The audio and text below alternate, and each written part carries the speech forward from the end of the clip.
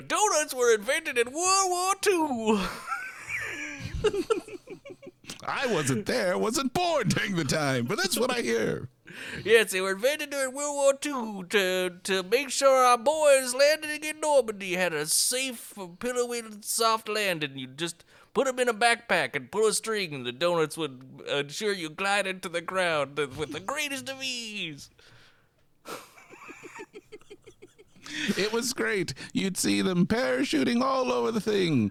But they weren't called parachutes. They were just called donuting. Yep. And then someone put a hole in them and sold them in a shop. And that is, of course, how donuts were made. Not these thick donuts. These thick donuts couldn't carry a GI safely to the beaches of Normandy.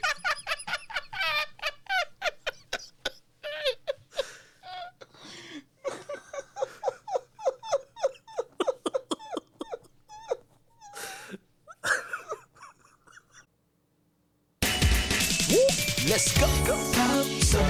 You know we gotta keep it hype all day and night like this. Showing love when we can. Shout out to the super fans, You don't really wanna miss Pop Saga, stay lit. So if you ready, we ride and take it back to the 90s. From movies to the video games, just a couple of nerds keep it so entertaining. Hey, Pop Saga. Hey, everybody. Welcome to Pop Saga. This episode, we are talking the seminal hit, Marvelous Mrs. Maisel. This show is... What's that? We are not talking that. Uh-oh. So I was confused again. Oh, we're talking Miss Marvel, the Disney Plus show. No, it's fine. I've watched it as well. Let's see. Well, we'll talk the series, what we liked, what we didn't like as much. Maybe we'll rank the MCU TV shows, but kind of unofficially. And, of course, we'll talk any random thing in between. I'm John, and as always, I'm joined by Forrest, Bengal enthusiast. Bengal! Team Bengal, baby! Bengal, not Bengal. What? Yeah. No, not like the... Not the tiger, like not the the thing you tiger. wear around your wrist. You know, slap bracelet, slap bangle. Slap bangle? Yeah, that's what I used to call him. Man, back in the 90s, I had a great green fluorescent slap bangle. You too, huh? Uh-huh. I had, well, I mean, I think the only color that existed during the 90s or early 90s was just fluorescent green. Yeah, I mean, there was fluorescent yellow, of course, that highlighter color, and then fluorescent magenta, and I think orange came in a little while later. Enough of colors for people to have their favorites. Oh, well, see, maybe you were a little bit more progressive down where you grew up versus where I did. It was just only green as far as the eye could see. If you wore any other color, you were shunned. You were kicked out of the schoolyard. They were like, go back to the 80s, John. And I was like, I will. Well, that makes sense. I grew up in a small town, so perhaps just those, like, the shunning of those other fluorescent colors just hadn't gotten to us yet. We were still living in the past. You're a bunch of Luddites. Exactly. We were saying, oh, I dare say fluorescent orange is still in vogue, yes? What's this? The news out of Paris? Oh, no. I could see it. It's just like all those championship T-shirts that for the teams who didn't win. Mm-hmm, they just sent them down to you. Yep, exactly. Like, that's where we got off. Send it away to the kids who can't get fluorescent green. Exactly. Send these cast-off highlighters to someone in need. I bet there's a small town that could use them. Perhaps one was featured in Arachnophobia. Possibly. It's like, they've got a bunch of spiders. They must need some sort of help. They don't even have bracelets. They have bangles. Oh, ever so droll.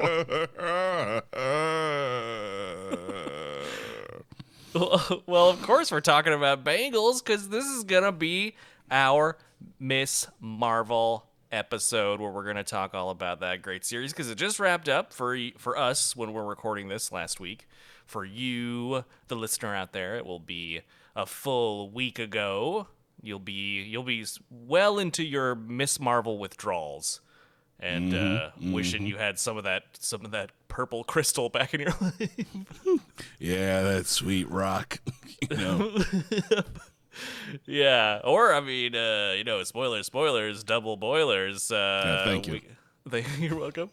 We're also exposed to a bit of a green crystal. That's a little bit of a green yellow. And speaking of fluorescent green, it's a bit of a fluorescent green crystal.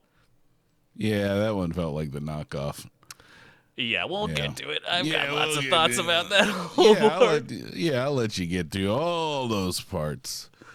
All the thoughts. We've got so many. But first, I think do we need a little podcast fuel up in this business? Oh, yeah. Okay.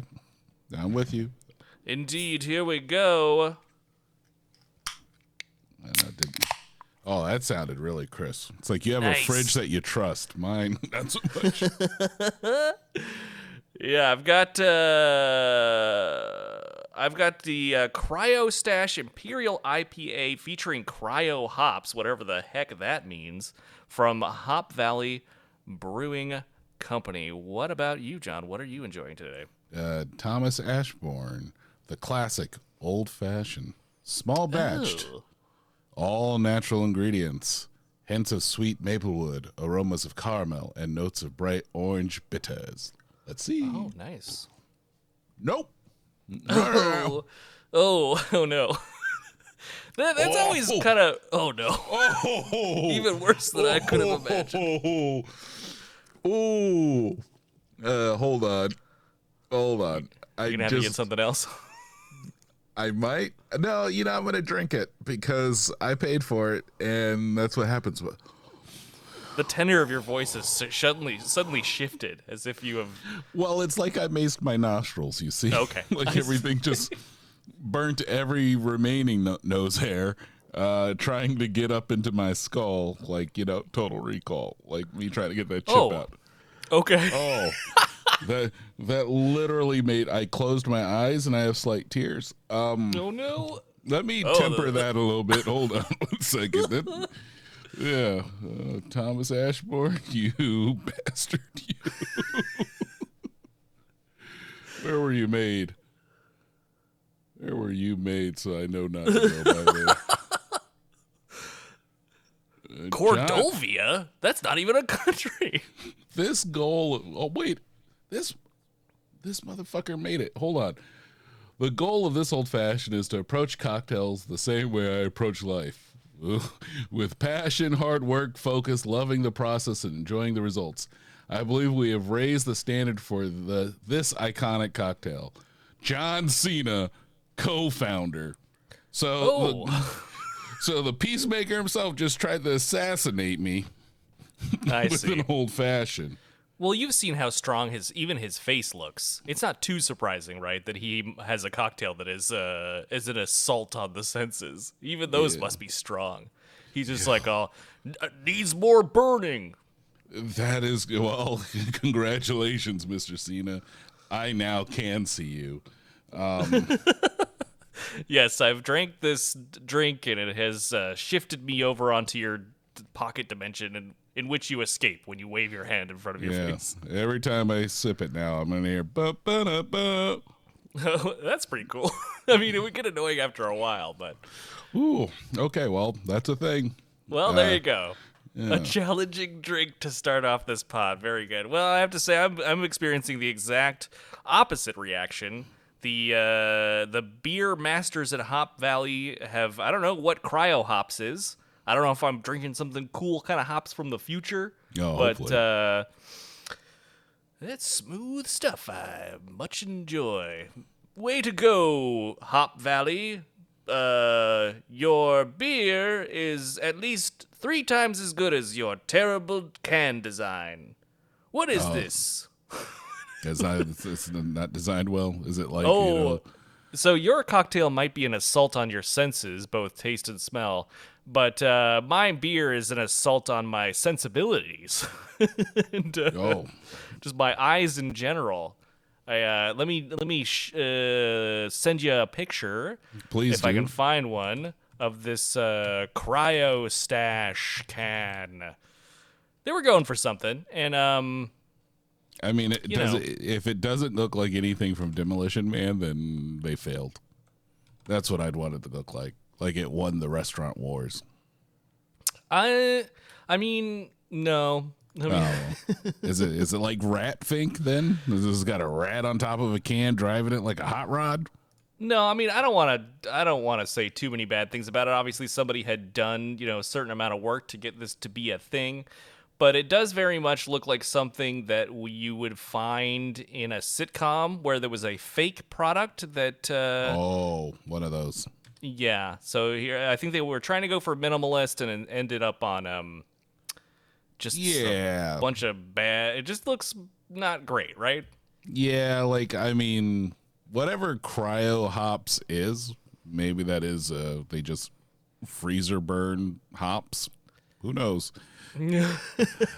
It's almost like if you just took the name and you just raised up that label and got rid of that whole silvery thing there, I'd still drink it. I'd probably prefer to drink that, yeah. But if it tastes good, that's the most important part.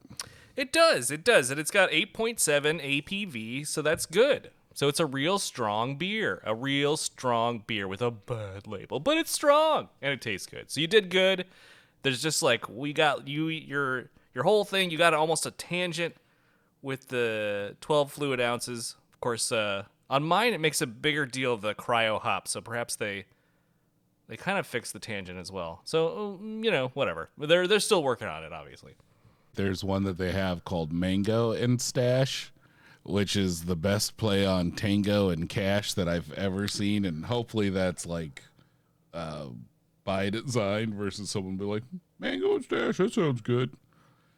It must be, right? Because the other ones are called Bubble Stash, Cryo Stash, and Stash Panda. And Stash Panda is clearly supposed to be Trash Panda. So Mango and Stash has got to be like Tango and Cash. But if that's the case, why not do a really funny illustration on your can that looks like a Tango and Cash throwback? That's what I'd want to see. Of course. I mean, well, that's if we are making our own booze, which maybe at some point we should figure out how to do. I have a bathtub. All this talk, right? We need to put our money where our mouth is. I think so. Yeah, I don't know, people out there, if you think we should make a Pop Saga beer or Pop Sangria. TM, that's ours. You don't take it. You hear us, people? You don't take that. Damn, you got it. You got it again, Forsmer. You got it again.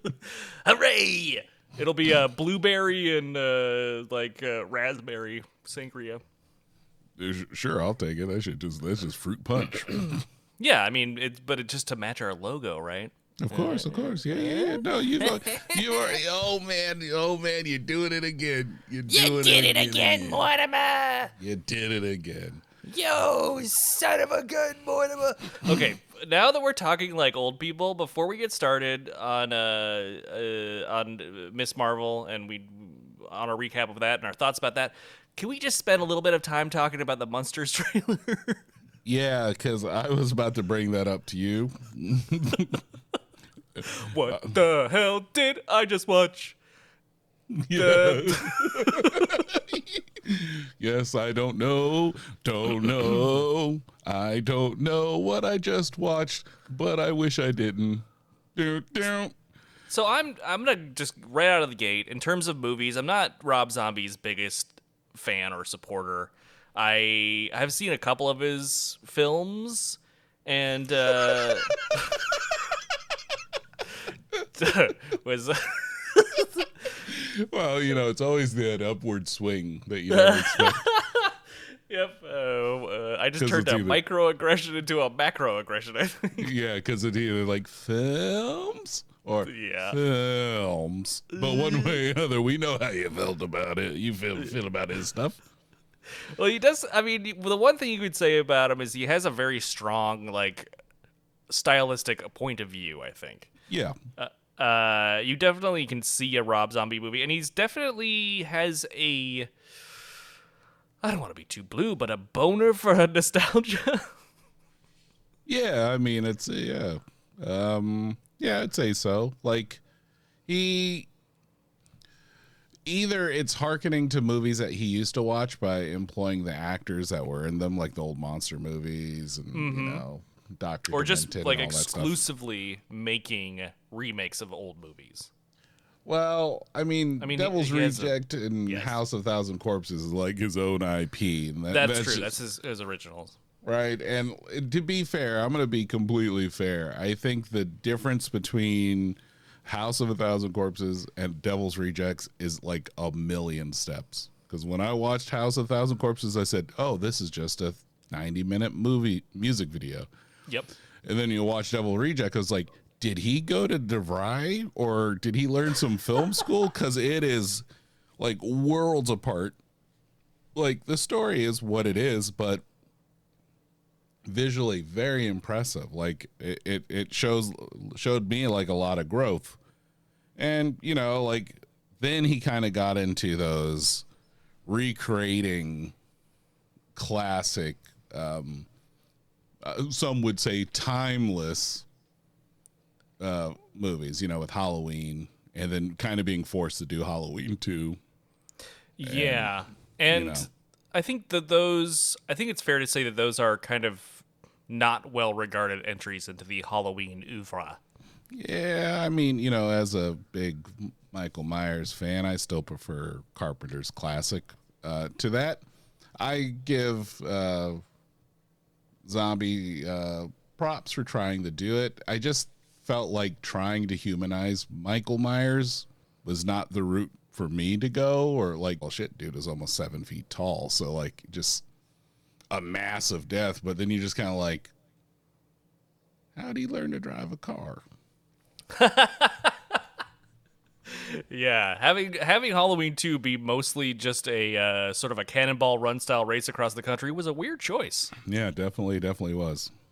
Especially when they ended up at like those two palm trees crossed over like an X. Yeah, right? And then they went to In-N-Out. It's very strange. Yeah, and then they were digging up like looking for treasure. Crazy. And a white horse showed up, but whatever. But Kind of want to see this. I mean, I could recut the second one. Pretty much, it'll be the start of his Halloween 2. Then I'm going to splice in It's a Mad, Mad, Mad, Mad World for the remainder. And Here then we I'll go. put the very end of Halloween 2 on there with the white horse. Okay, I'm into it. That sounds fantastic. And Moody Blues playing throughout. The whole time it's Nights in White Satin, because that song is probably about as long as the movie. We'll do that. Done. But you're completely right about him gathering like a really impressive cast. You got all the great character actors. Not all of them, but a lot of them are in this movie. Like William Forsythe, Udo Kier, everyone. I mean, from Blade. Remember him? Mm-hmm. And Danny Trejo, of course, Clint Howard, classic. But Brad Dourif, Malcolm McDowell. I mean, how could you forget him? Yeah, so then, you know, he brought that brand of these top actors to this Monsters Did he? movie. Who was in this movie? I mean, first of all, the fact when I heard that it was a Monsters movie was being made, my first response was, why? Yeah. And then my next response was, okay, well, the fact that Rob Zombie is doing it, and clearly I saw it, like, because I was following the production of this movie, because I'm a Munsters kid. I loved the Munsters when I was growing up. I'd love to see a fun new take on the Munsters. So I was 100%, for this movie being good. We don't know; it's not out yet, so we can't say definitively. But it seemed like he had a lot of passion for the project. Is all I'm saying. He posted like sets being developed, and it was always in black and white, and they all the classic stuff that you remember from the show. It seemed like he was doing a pretty good job of recreating it. But then I saw this trailer. Yeah. Yeah, and I wasn't going to watch this trailer until you're like, "Hey, have you seen this shit?" And I was just like, "Oh, I didn't think I would." And then you kind of mentioned up as like, "Well, I should watch it." So I made sure to gather everyone around the house. I was like, "Gather around! We must watch this. I am using the monster summoning bell. Avoid the dragon underneath the stairs." Oh my goodness. I mean, I have some thoughts about how this could have come to pass. You brought up, when we were discussing it off the pod, you brought up a very good point that it might be just a rights thing. He's got to do something with it, or they revert back to some, I don't know, whoever owned it last. I'm not sure exactly how those deals work, but I don't know. Now that you've seen it, what do you think? So now that I've seen it, I don't think it's very good. From what I've seen, there are moments where it kind of harkens to the old, the TV show a little bit in terms of like seeing Herman Munster kind of wearing like the leather cap with the motorcycle goggles and all that stuff, like when he would do that, and has Grandpa in it, though he has a mustache versus the one didn't in the show. And then weird choice. Yeah, then they played the music, which was close to the show, and the house looks close to it.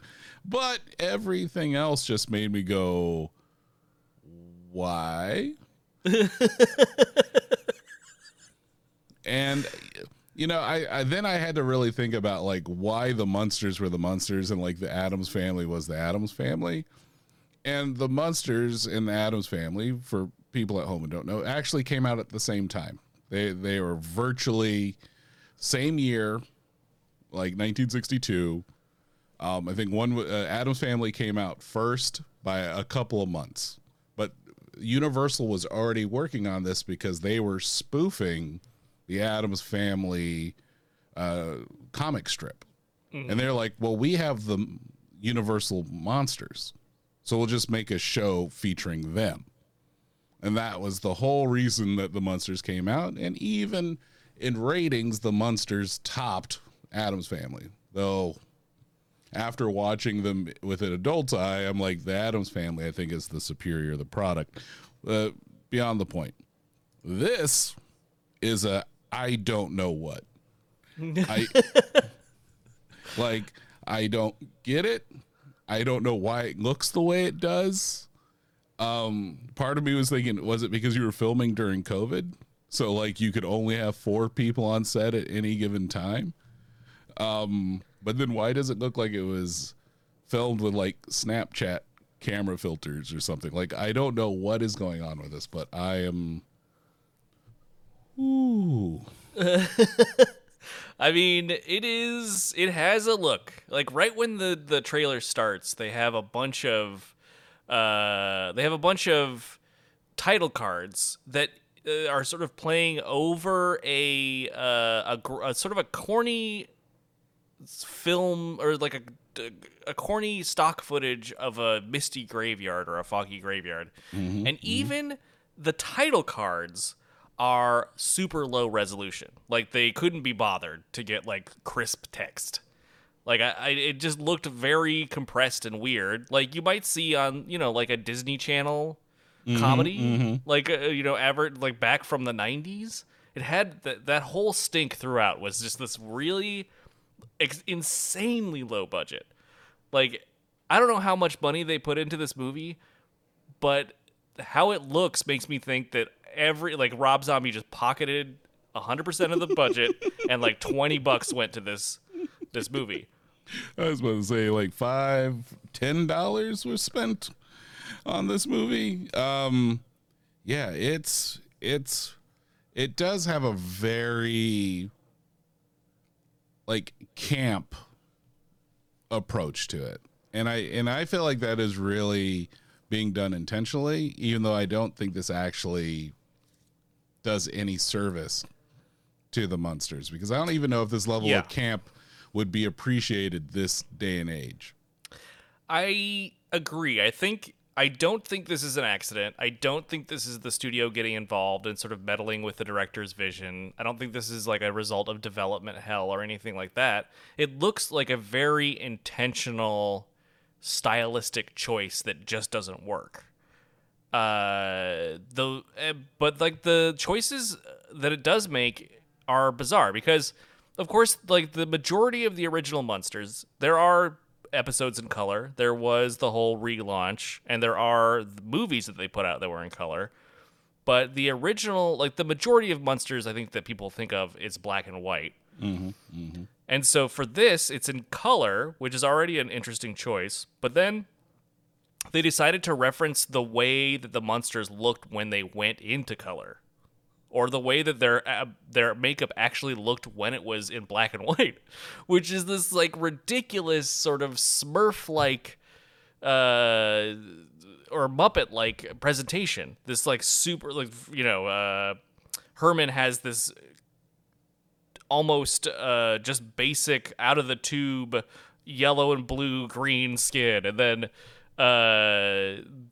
Grandpa has like the craziest blue meanie blue skin. It's like it looked bad back then, and with the advent of like the clarity and type of film that you have these days, it looks bad now. It was also filmed seemingly on video. Digital or digital instead of film. Yeah, it felt like it was filmed using like GoPros.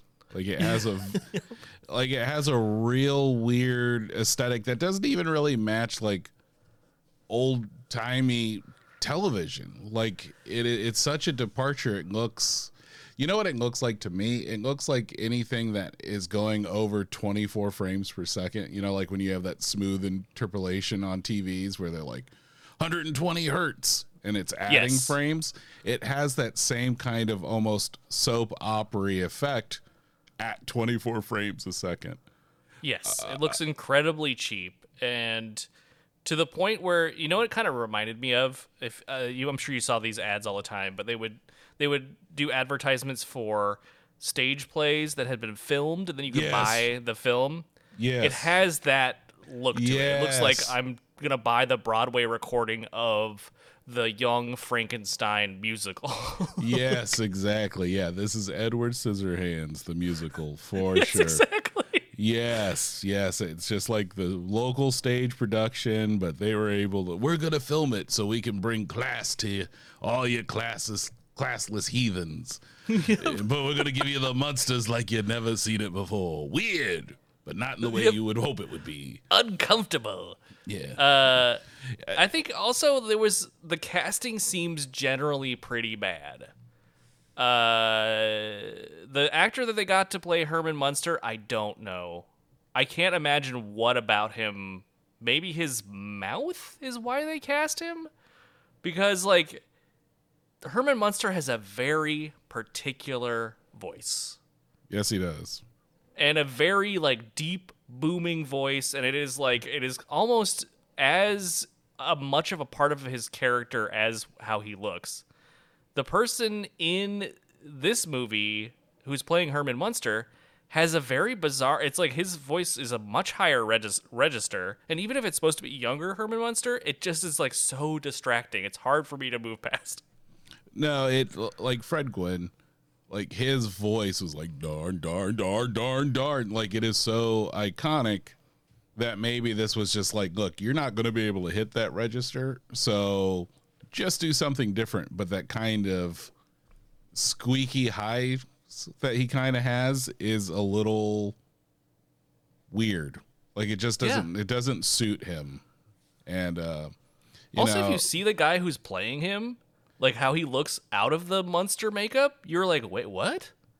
That guy has that voice? And then he also looks way younger when he's playing Herman Munster. It's just, it is hard to parse what is happening. And not only that, but like the lighting is really corny in a way that, now I realize that like Rob Zombie is probably fulfilling some sort of nostalgic image that he has in his head of the Munsters, and that's fine.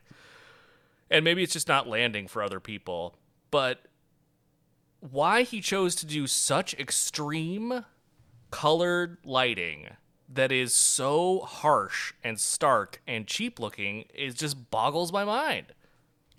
So I have a prevailing theory about why, maybe not necessarily why it looks, but why it is the way it is. And I think this is just, the big thing is we know Rob Zombie is a Universal Monsters fan. Yes. But we also know Universal would probably never give him the opportunity to make a Universal monster movie. So this is the closest he's going to get to that. Okay. I mean, you did a bad job. So, like, I don't really know who this is for. You've rated it PG. Yeah. I mean, it's clear he's not really trying to do anything interesting with it. He is trying to recreate his vision of the Munsters and tell a prequel, which again is just like, ugh, who cares how they got together? Are you kidding me? It was just like the reason they are together in the show is it's a friggin' lark. They just had the rights to these two characters. They're like, yeah, whatever. Bride of Frankenstein and Frankenstein, cool. This wasn't something that I was asking for, and I definitely want to return it if I can. Can we just take it back? Well, Rob Zombie, we don't want this. Can we have our money back that we didn't spend? Also, I think it's worth pointing out that, and there's nothing wrong with this. Maybe she totally earned the role, but Lily Munster is played by Rob Zombie's wife, Sherry Moon Zombie, who has only really starred in Rob Zombie stuff. I mean, that's that's his bag. That's always been the case. Like you said, Yeah, she's I mean, been in good it. for him. He he loves his wife and loves her acting, and so why not? This doesn't really have anything to do with her, but the way that the choices that she's making as this character are very odd. Yeah, and yes, but she doesn't. It's funny. The choices are real odd. I'm with you a million times with that. We know that, even within the Halloween movies, I thought she did a really great job with them. Yeah. When she showed up. She's certainly capable of being a good actor, so this doesn't seem like it falls on her shoulders. No, it feels like you got to camp it up. Like, whatever you're doing, camp it up. Like that was his only direction. Yeah, like campier. Slower, more stilted. Yeah. Act like you've never acted before in your life. Exactly. Oh no! And it was funny. When I was watching it, I was like, "Who's playing Grandpa?" Oh wow, that was a shock. Yeah, go ahead. Right. So I was like, "Who's playing Grandpa?" So my wife, she looks it up, and she's like, "Well, he was in an episode of Matlock." That was the first thing. I was like, "Yeah." Oh, he was also in an episode of 911. And immediately came to my mind, it's like, someone needs to call 911 on this movie. Because I was just like, who is this? Who is this grandpa? Why does he have the mustache? What? Yeah, and it's not like he has a mustache in real life that would have to be like accounted for. Like those are real mutton chops, but it's not like we had to just integrate this mustache into the costume. This was a costume choice. This is Rob Zombie saying, "Hey," because he is indeed not only the director but the writer of this movie. And so if anyone is to blame for anything you don't like, it's got to be 100% him. Yeah. And he chose to put a mustache on this character. Is it to show it's before the TV show? Is that the way we know it's a prequel? Because Grandpa has a mustache? I mean, I'm going to go, yes, I guess, since we're not seeing Marilyn or Eddie. But at the same time, but at the same time, who is going to watch this who will actually remember the Munsters? That's the big thing. Like, to your point, you don't even need a prequel before they have their kids. You don't need to set up that sequel. You could just do like they did back in the day. It was like, the Munsters go to Hawaii. Yeah, have them go to Hawaii. That would have been hilarious. Just do that. Oh, it's weird. Frankenstein monsters on the beach. Ah, hilarious. Versus whatever this is. Him singing in a punk band. Yeah, this is. It seems like it's the story about how the monsters kind of got together, and so, Lily's looking for the love of her life, and so is Herman, and this is the story about how they met and fell in love. And okay, I mean that's fine if it was done well. That could have been interesting and funny, but I just can't believe we've gotten to this point in our pop culture history, and no one has learned the lesson of the Brady Bunch movie. Do you remember the Brady Bunch movie that came out, the remake that came out? Yeah, it did very well. Yeah, it did very well. And also, and I guess this, to a certain extent, the Addams Family as well, but they took especially for the Brady Bunch movie, they took the humor exactly as it existed in the original Brady Bunch. They made it corny, but they just transported it into the modern day, and everyone who exists within the Brady Bunch family does not acknowledge the fact that they are totally from another time, but everyone around them is constantly acknowledging the fact that they are from another time. And it is super funny and interesting. It was a super successful way to continue a franchise that is obviously completely outdated in the pop culture when it was rebooted. Why is nobody else doing this? And it was just 2 original stories that kind of integrated elements from the Brady Bunch TV show into the movie. How has no one else figured out that this works and has tried it again? I have no idea. 100%. I have no idea why this just doesn't seem like, if you want a quote unquote winning formula, this one proved successful. People really enjoyed it. It played into the camp. It honored the past material, but also made it kind of fresh for today's audience. This feels like not that. No, it's so bizarre because it's not honoring it. Like, the thing that is tricky about nostalgia is that nobody remembers something bad as being bad, right? That you love. You remember it, like, you canonize it in your head. You remember it as being something that is super amazing and formative. And only when you go back to confirm that that is true and it's different than your memory do those walls really collapse. So why make a Munsters movie and make it intentionally look shitty? That's the only thing that makes sense, is that he's intentionally making it look bad for the purposes of nostalgia. No, you need to honor it, celebrate it, and push it forward. Make people think about what they loved about your show while also making it look good so it can go forward, so it can be timeless again. I don't know. This is just baffles me. It looks like I'm watching an episode of Goosebumps, and I just am so sad about that. Exactly. Like, it makes me want to explore the previous stuff instead of make me go like, I don't want to, no thank you.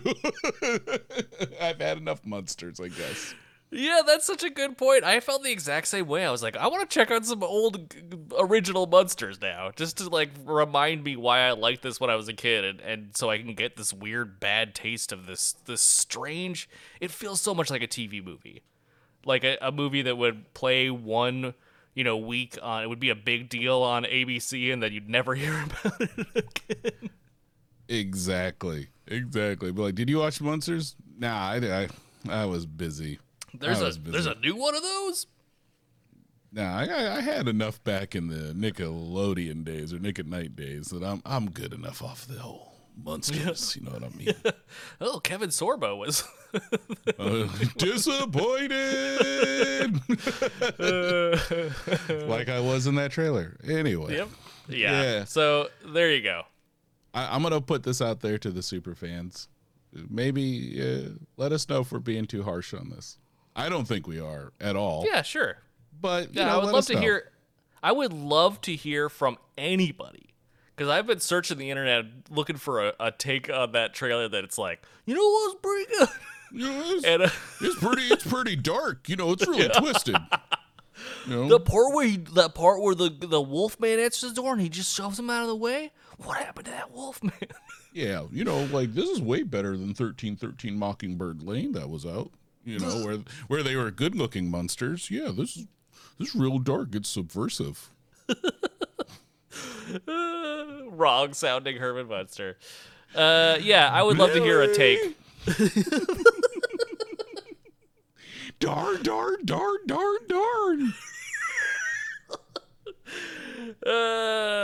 Slam in the back of my Dracula.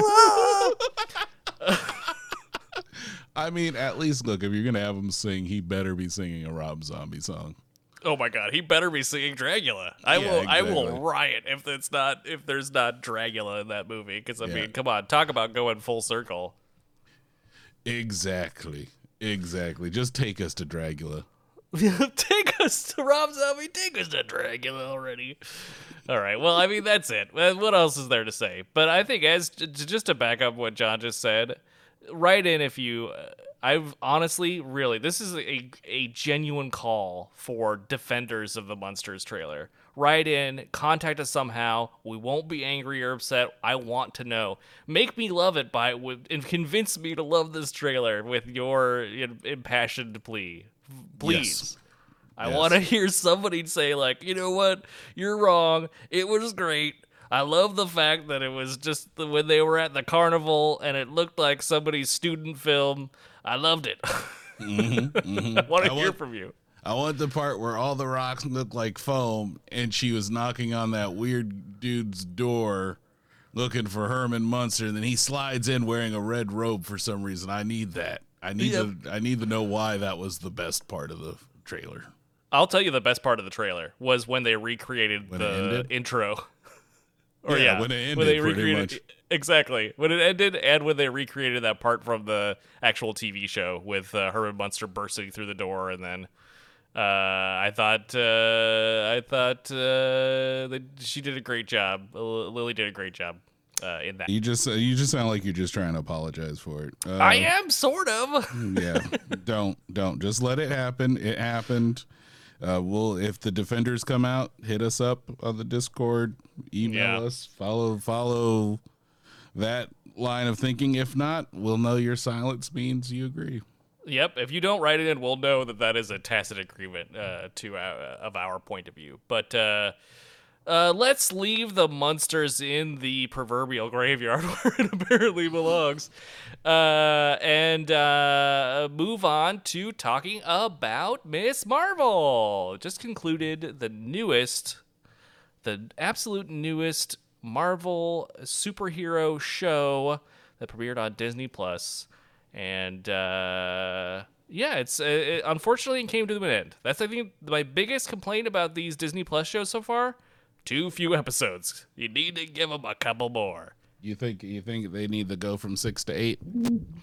At the very least. Yeah. I think every time we've watched a show and we've talked about it afterwards, and we'll see if this rings true for Miss Marvel as well, but it always feels like there are certain aspects that are not explored enough and that are rushed. And a lot of that feels like it's because they're really just making a movie but spreading it out over 6 episodes. I think Moon Knight had sort of the same issue.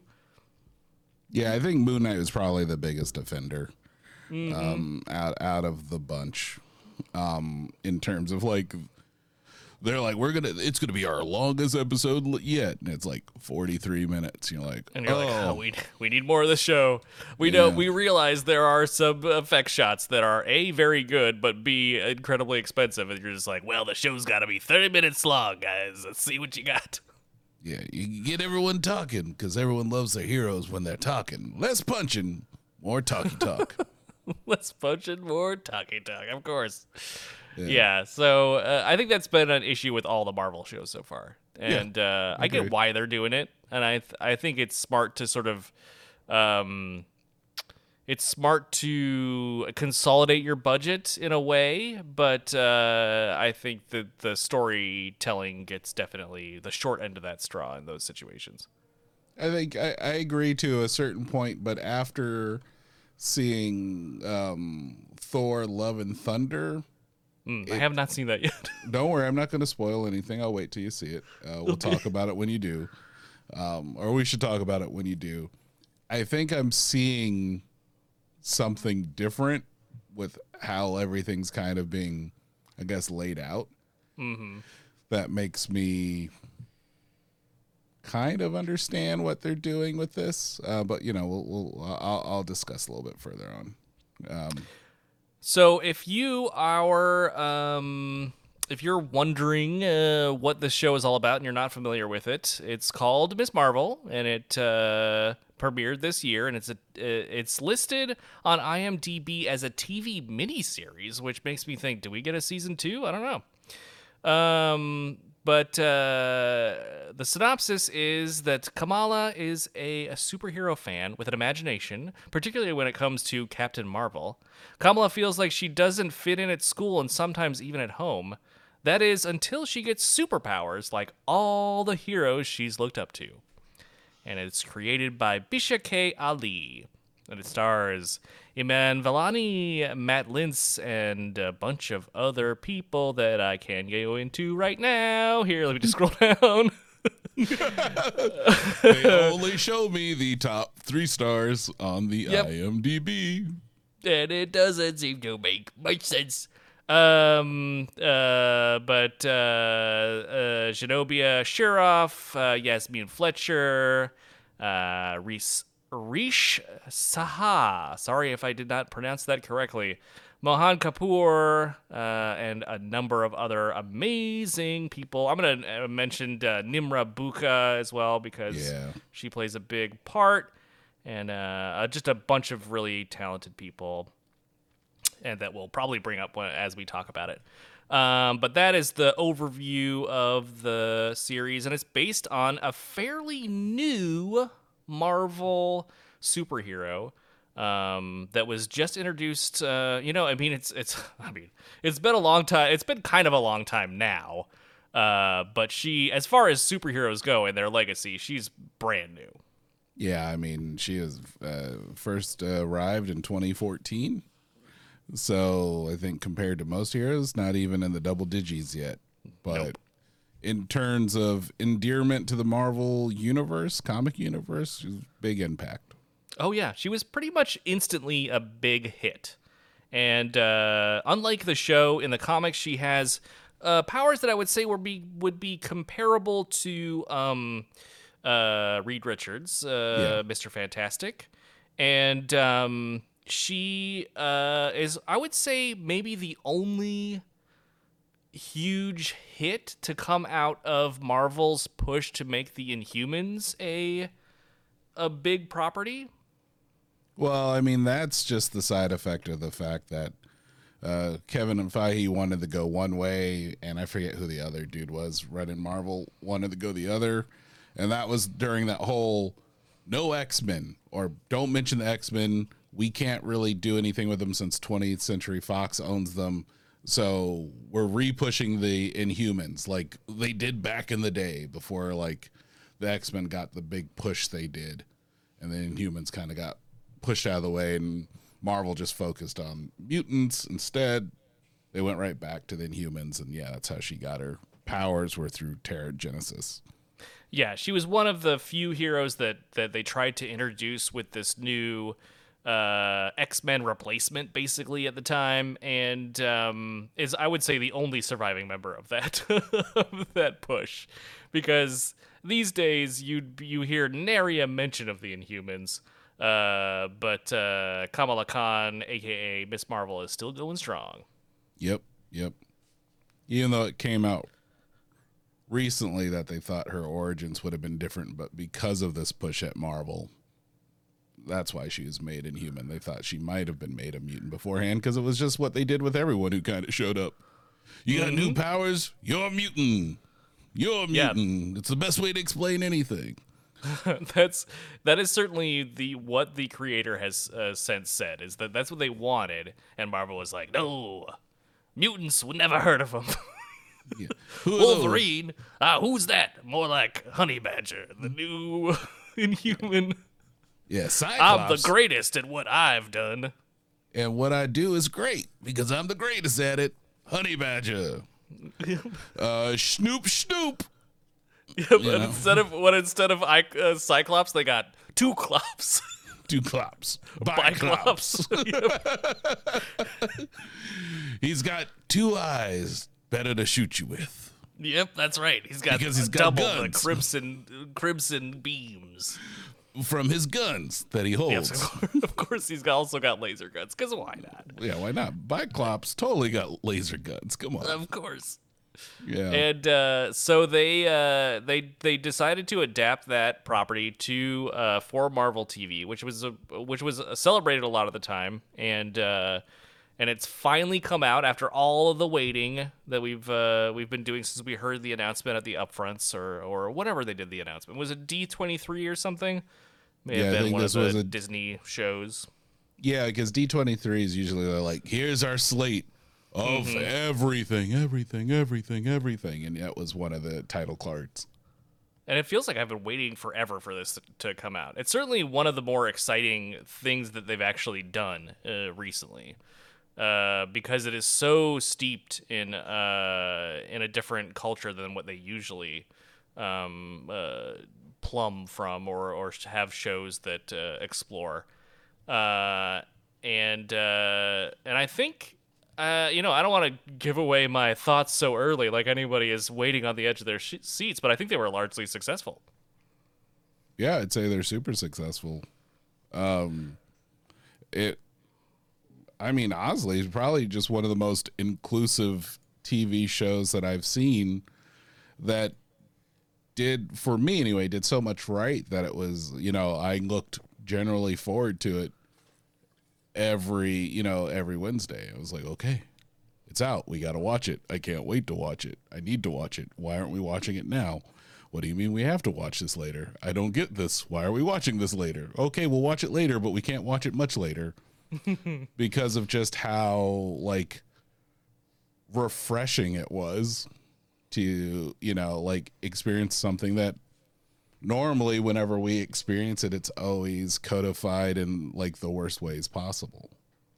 Right. This was not people who weren't, didn't grow up in this culture doing sort of a pastiche or some sort of story based on their understanding of a culture that they've never been immersed in. This definitely felt authentic, and that's all the way from the folks who wrote it, the creator, the directors, and the stars. What you got was an incredibly fun, interesting, endearing show about a new hero that you instantly want to see more of and be a part of the greater MCU. Yeah, 100%. 100%. Iman Vellani, amazing. Just absolutely amazing.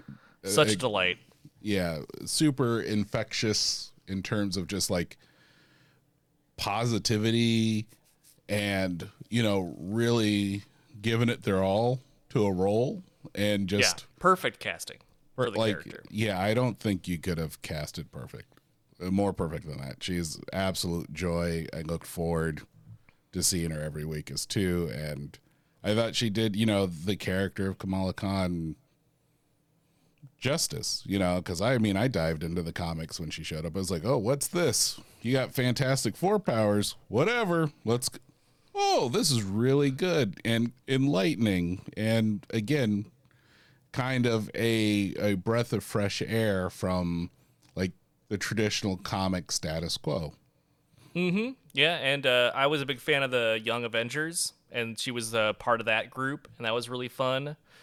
And so, but I think that they really nailed her enthusiasm for being a superhero and just her authentic experience as a teenager, growing up, not only, with all the sort of challenges that time in your life brings, but then on top of that, adding in the weight and responsibility of being a hero. Mm-hmm. And they didn't do anything they didn't copy Spider-Man or make the story sort of derivative of stuff that you've already seen.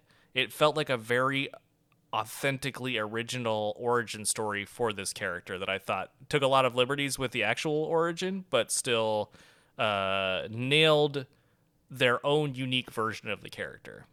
Agreed. And this one I wasn't necessarily so like endeared to their comic book origin that it impacted my my ability to enjoy the show, kind of like the inverse of like Moon Knight did. But Sure. I mean, there's less that's the benefit of choosing a hero that has less history, is there's just less baggage. There's less expectations. There's less headcanon that people have that they are so precious about. this is just like, oh, I'm already an adult. I can just like this character for liking this character. And then, oh, okay, you changed it up. That's cool. I'll go with it. Remember, when we were initially talking about it, I didn't like initially the representation of her powers.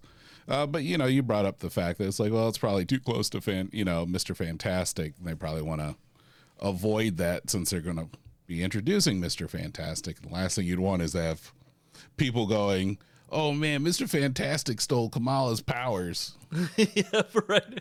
Or just like it's weird enough in the comics to have a character with Reed Richardson's powers, even though it's not any more weird than like the hundreds of heroes that have super strength as their main power. There's tons of heroes that duplicate a certain power set, but for whatever reason Mr. Fantastic feels unique. I mean, not so much for the DC side of the fence. They had stretchy people all the time, like Plastic Man. They have tons of stretchy people. They're chock block full of stretchy people. I mean, shit, Elongated Man. Come on. He's in there too. Isn't there one of the metal, the whatever they're called, like the metal guys? Yeah, the metal men. Yeah. The metal men, yeah. That has a stretchy power as well. Uh-huh. I forget which one it is. It's not iron. It's mercury maybe or something like that, because he's all kind of stretchy. Yeah, totes. Like stretchy powers left and right. This time you can get stretchy holograms. Yeah, you basically get Green Lantern's power. They're hard light projections, more or less. Yep. Except maybe without you can't get quite as intricate with the constructs, I guess. No moving parts we've seen so far, anyway. Yeah, that we've seen so far, but at least we've gotten, I feel, definitive proof that the bangle is not important to that.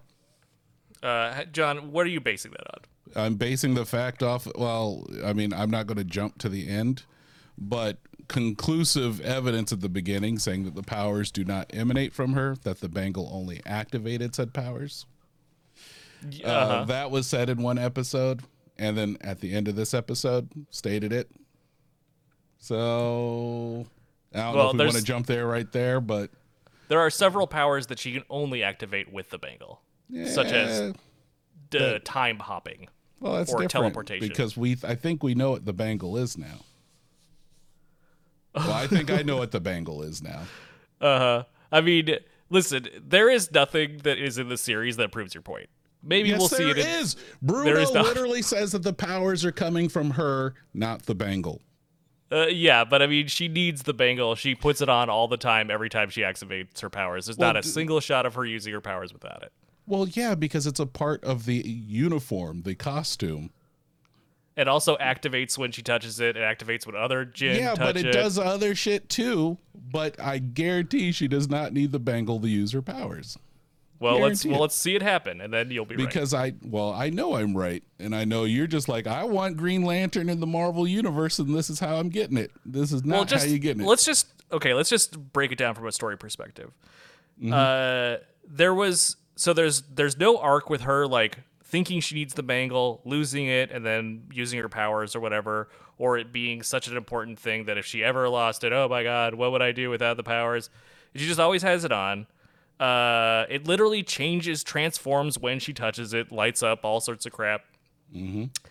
And regardless of whether or not it activated her powers, there's several things she does in the series that require the bangle. And it's clear that and there's all sorts of people coming for the bangle. And there's not one moment, because if what you're talking about is true, then they would have that moment where they have in every story like this where she loses it, and then somebody says, hey, America...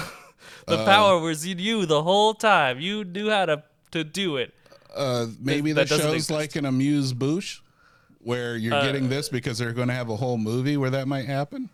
They just don't focus on it in a way that makes it like obviously it works in concert with her powers to make these happen or to But- make the constructs happen. And I think that what happens to oh god, what is his name? It's so close to Kamran. Kamala and Kamran. Kamran. What happens to Kamran because he has this, I guess it's like hurting his kidney. It gives him an appendix infection, having uncontrolled newer power just like bursting out of you. You need some sort of focus, I guess, or something. I Because don't think so. I don't think so. I mean, there is like you're very confident, and I respect that. But I think that this is going to turn out. I mean, otherwise, How there would have much are been some you- sort of evolution that No, made this true. No. It doesn't exist in the series. No, because it doesn't need to exist, and everything that supports it is. Can I just jump to the end?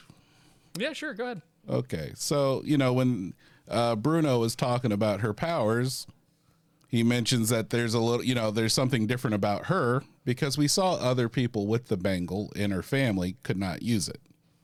Like it would not activate the same way or provide those abilities they unlocked when she put it on for the first time, which possibly awakened her mutant gene, Yeah, maybe. right? Well, what do you mean maybe? They played the sting. Yeah, I mean, no, it's definitely the mutant gene, but it's unclear what that means at the moment. Oh my God. Come on. You going to tell me you can't speculate? You know what that means. You know how mutants are activated in the comic books anyway. Yeah, but, either but it's usually maturity. maturity, traumatic event, or something unlocks the gene.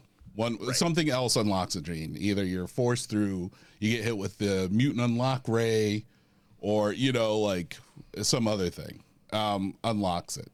So I'm going with the bangle unlocks it because I believe, I'm just speculating here, I think this is a nega band.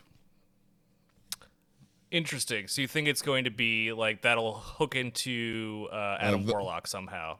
No, so technically the nega bands were first worn by Captain Marvel, Yes. right? So I think that is, and we saw, spoilers, even though you invoked the curse. It's already or been the saying invoked. It's already been invoked, which is okay. I'm hoping so. The fact that, during the end credit scene when there's that switch is something that happened in the old comic books where Rick Jones would switch places with Captain Marvel, who when he wasn't there was residing in the negative zone. Yeah, yeah. Doesn't he go crazy or something? Yes, he does. Yeah, not a great place. No, not great, but we see the switch happen. Which makes me think maybe that's where Captain Marvel was. But what I'm saying is that's what I gleaned from like that whole thing. And that's why I'm kind of like, I don't think the band, yes, it reacts to her or whatever, but the powers themselves emanate from her. Maybe to your point, we'll see, it could be a focus that she has to use. Just from a storytelling perspective, that is. Otherwise, it would be pretty disappointing because the whole point of this series is that tons of people are trying to get the bangle. The bangle is the only thing that'll send them back to their dimension. And like, even when, God, someday I'm so terrible with names. It's just the worst thing ever. But even when Najma, when she touches it, her eyes glow purple. Like, there's clear that anyone with Jinn background has some sort of reaction with the bangle when her grandma, when she was in the past and her young grandma was holding it, she was able to create little what would you call it? Little beads, little icicles. Well, like grandma didn't create that. That was Kamala. right? But It was wasn't it was the shattering of her little light steps. Yeah, but then her grandma was able to control it. That's why she had her hand out and she was controlling it while she was holding the bangle. I would need to rewatch it. I don't think that's. I don't think it was her grandma controlling it. So do you think that she was just reaching her hand out in a very 11 way to like want to touch him like over there real I pretty? think it's because she was like 4 years old and hoping to not get, everything around her was very scary. And you How don't I see read her, that- you don't really Yeah. see her do anything else with the bangle. She doesn't even say, "Hey, let me show you some things," because she's had it for so long. Let me show you how to use it, or she's just like, "Hey, you're in Karashi. You're going to have to discover what's up on your own. Good luck." So I think it's just like something where you see, if you're 4 years old, you see pretty lights, you're going to reach out to it, and it led her to, her dad.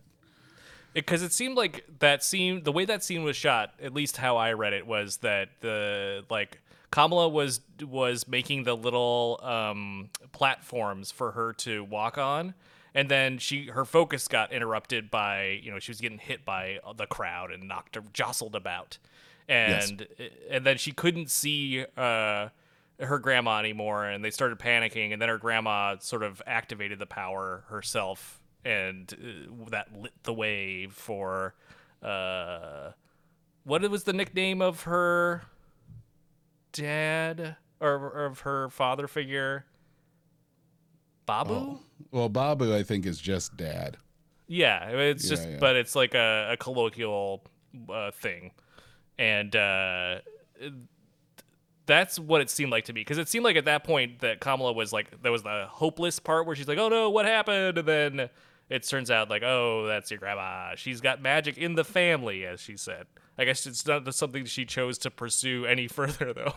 Well, that's what I'm saying. You even see what Aisha, like her great grandmother, you see her with the bangle, and it was attached to this blue skinned wrist, which we could maybe liken that was Kree, or what were they called, the Deviants, or no, sorry, not the Deviants, the clandestine. The clandestines, which is like such a weird, deep Marvel. What a cut. crazy weird cut to do. I mean, MCU does this all the time, but the clandestines are based on an old super team called Clandestine or Clandestine, which is just a family of rich superheroes that kind of keep to themselves. Rich British superheroes that I weirdly have a connection to the X-Men. Yeah, because I think they were like X-Men adjacent in the mid-90s, and then disappeared.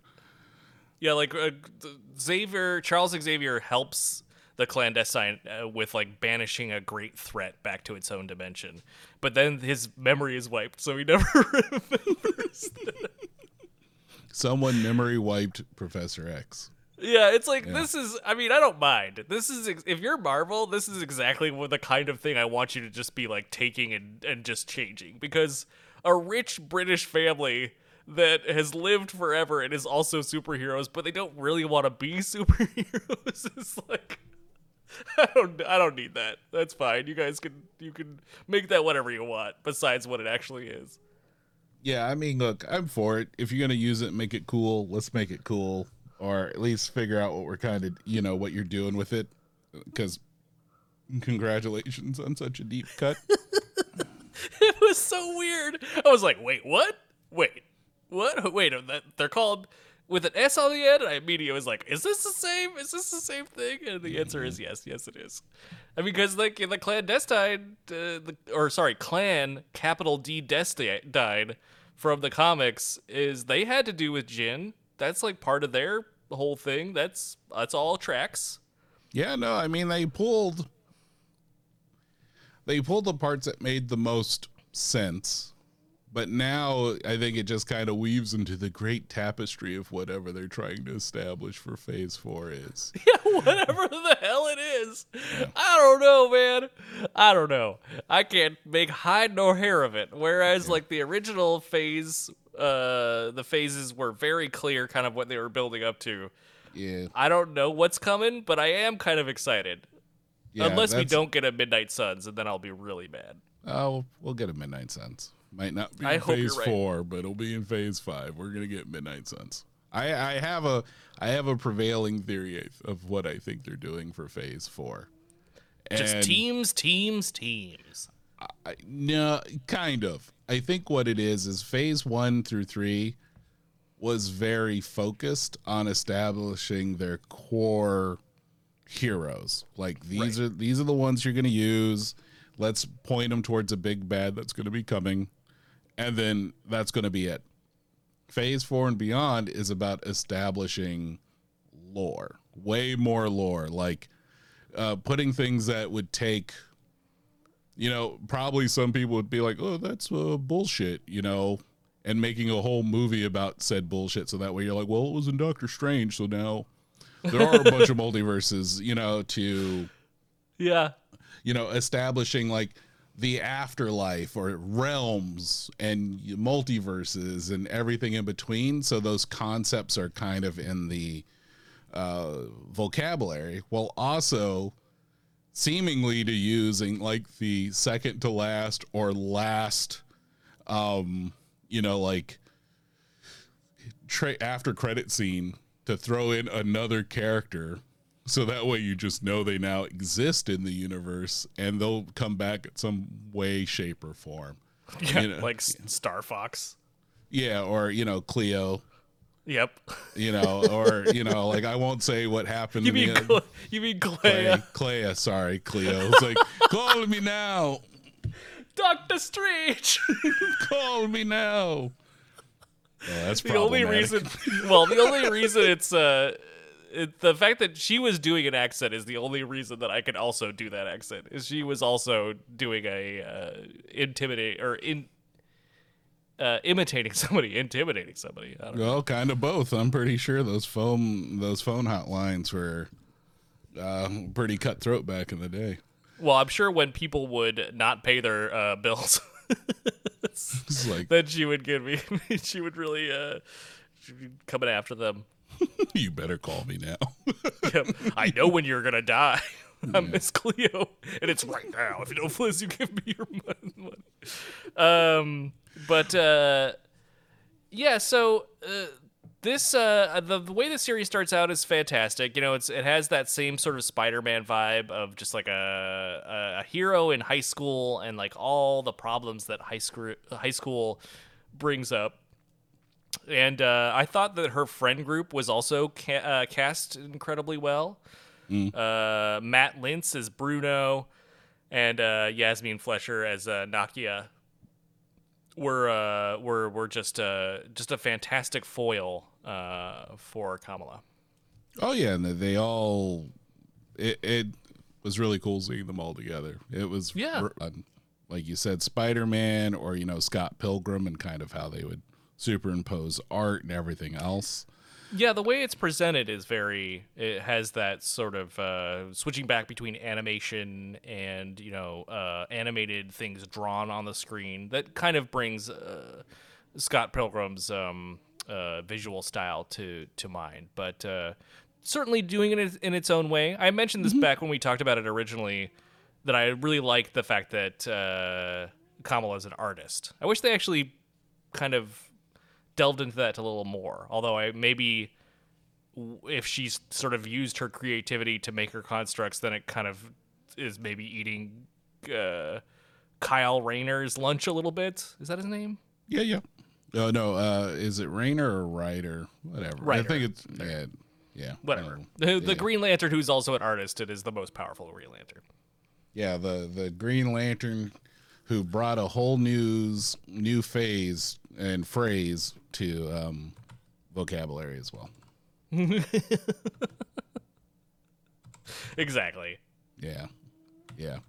No, it'll be interesting to see if that kind of pans out later. But I enjoyed that superimposedness to it. It felt really, like grounded with how they established the show from the jump, which is kind of more family focused, kid friendlier, I guess, to a degree. While there were stakes, there were never like stakes where I was truly worried, obviously, but nothing where I was like, oh no. Because everything was kind of toned down a little bit, but I enjoyed that playfulness between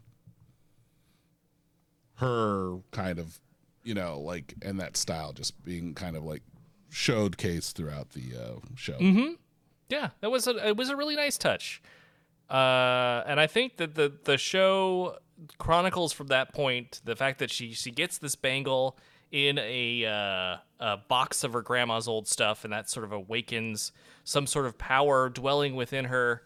And she kind of gets, I think it's within the first episode that she starts using her power. And of course, a big part of this, just like it was for Spider-Man, is the prevalence of social media. And her, as soon as she gets her power, somebody is filming it, and it goes and gets a bunch of hits, and she is dubbed Nightlight, I believe, is what people start calling her.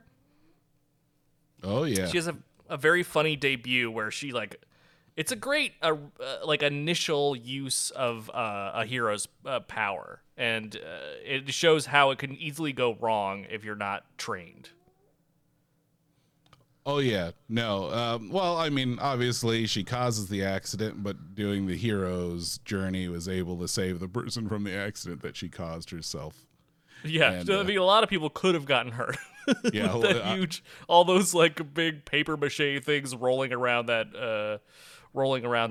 high school gym. Yeah, that weird Rube Goldberg of death and destruction by paper mache. Yes. Although I guess it wasn't a high school gym; it was probably like a rec center or something. It was like the setting was a Marvel a superhero tribute convention in this weird sort of meta commentary on comic book conventions. But it's not a comic book convention; it's a convention where the comic book heroes are real. It was a really interesting thing. I read an article that said the creators said that Marvel wanted to make their own. After they saw this scene, they're like, we should do this. We should do an Avengers convention. People will pay. I mean, hell yeah, I would go. I would go just to take a picture with the that sort of light up Captain Marvel. That would be pretty cool. That looked rad as hell. That's true. And I mean, if I could get away wearing a cardboard helmet, yeah, I'm all for it. Oh my! I mean, like that's maybe the most unrealistic part of the show. Is the fact that these kids were able to put together such an amazing sweeted, if you know that terminology, but sweeted version of Captain Marvel's outfit with the light up mohawk. Incredible. I mean, granted, people who do cosplay do some pretty amazing stuff these days, and with 3D printing being the way it is, but the fact that they made it out of painted cardboard was one of the more impressive feats of costuming I've seen. If someone did that in real life, I would be like, whoa, this is incredible. I can't pay you, but work for me somehow. I want to hire you. It's weird that you mention it, because a lot of times when I see people making things out of like foam and Warbler, I pay more attention to that than the dudes who like 3D print their Iron Man armor. Not saying both don't take a lot of work and shit, but like there's just something about it being like homespun and crafted that I just can't help but appreciate. Right? It was like incredible. It was like, wow, this is a very convincing Captain Marvel. This would like win any costume contest. And I like how they had her sort of rival that becomes her friend, who is like a more popular social media personality that goes to school with her. She dresses up in the old Miss Marvel costume.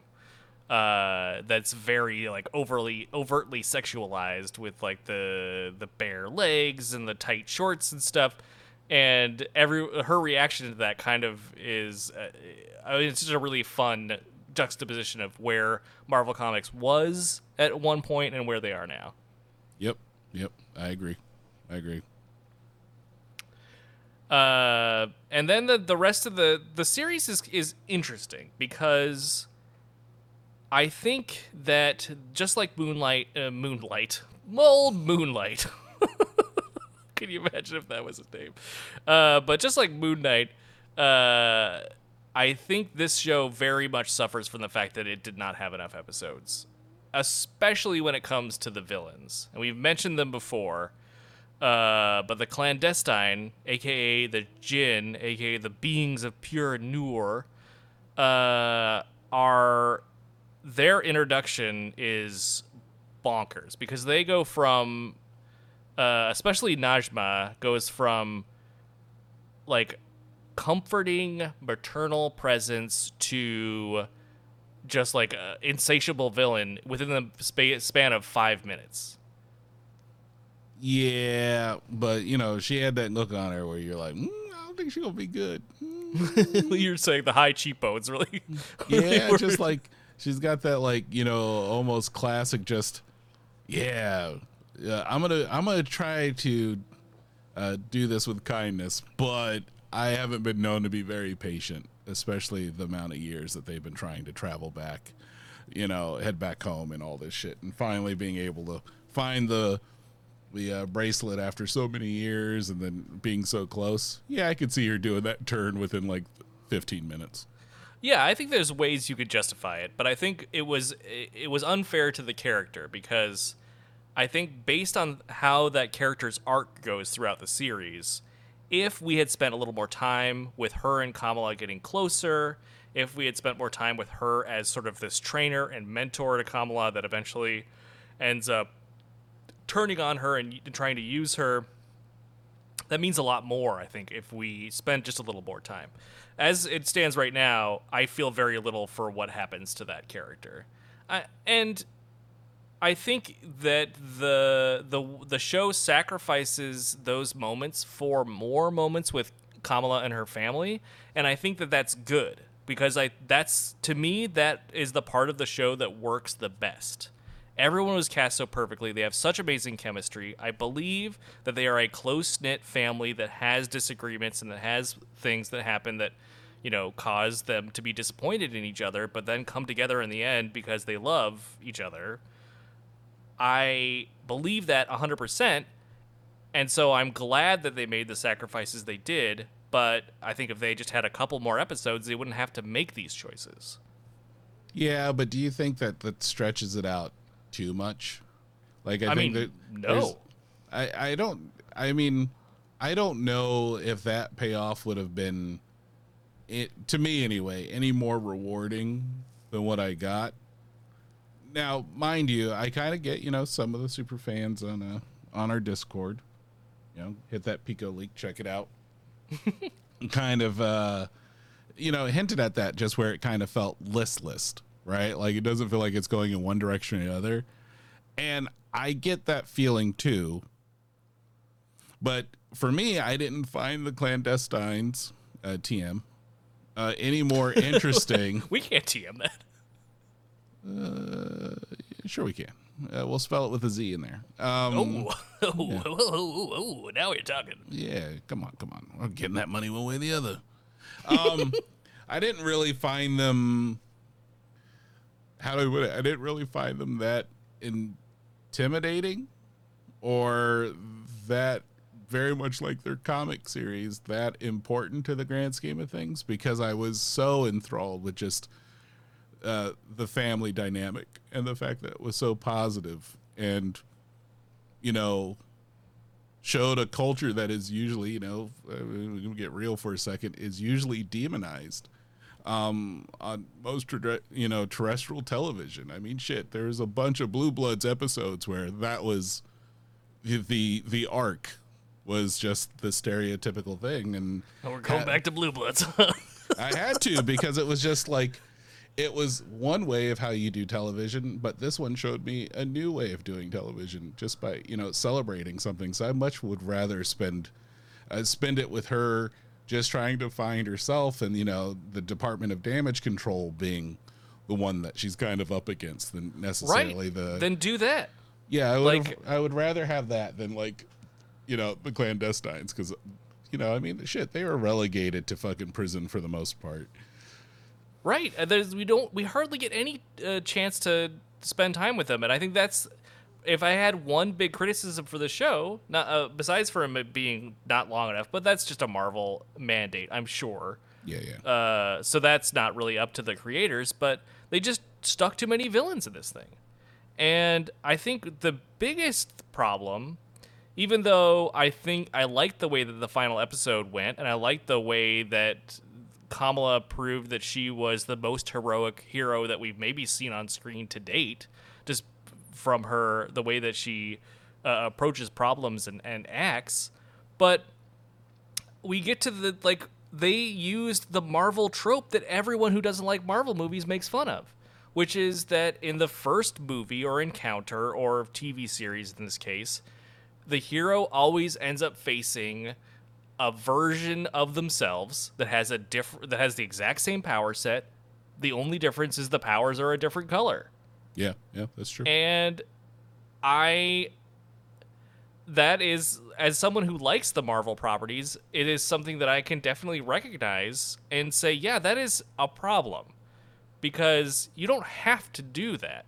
There are a lot of different ways you can make an interesting villain, and we've seen it done a couple times. And in the Marvel case, the case of Marvel, done very few times. Like, whenever you say, well, who's like a good villain in Marvel, people are always like Black Panther. That's like the first thing that they say. And even then, that's the same thing. It ends with two people with the same power sets with different colored powers. Yeah, no, I mean, yeah, one was purple, one was gold.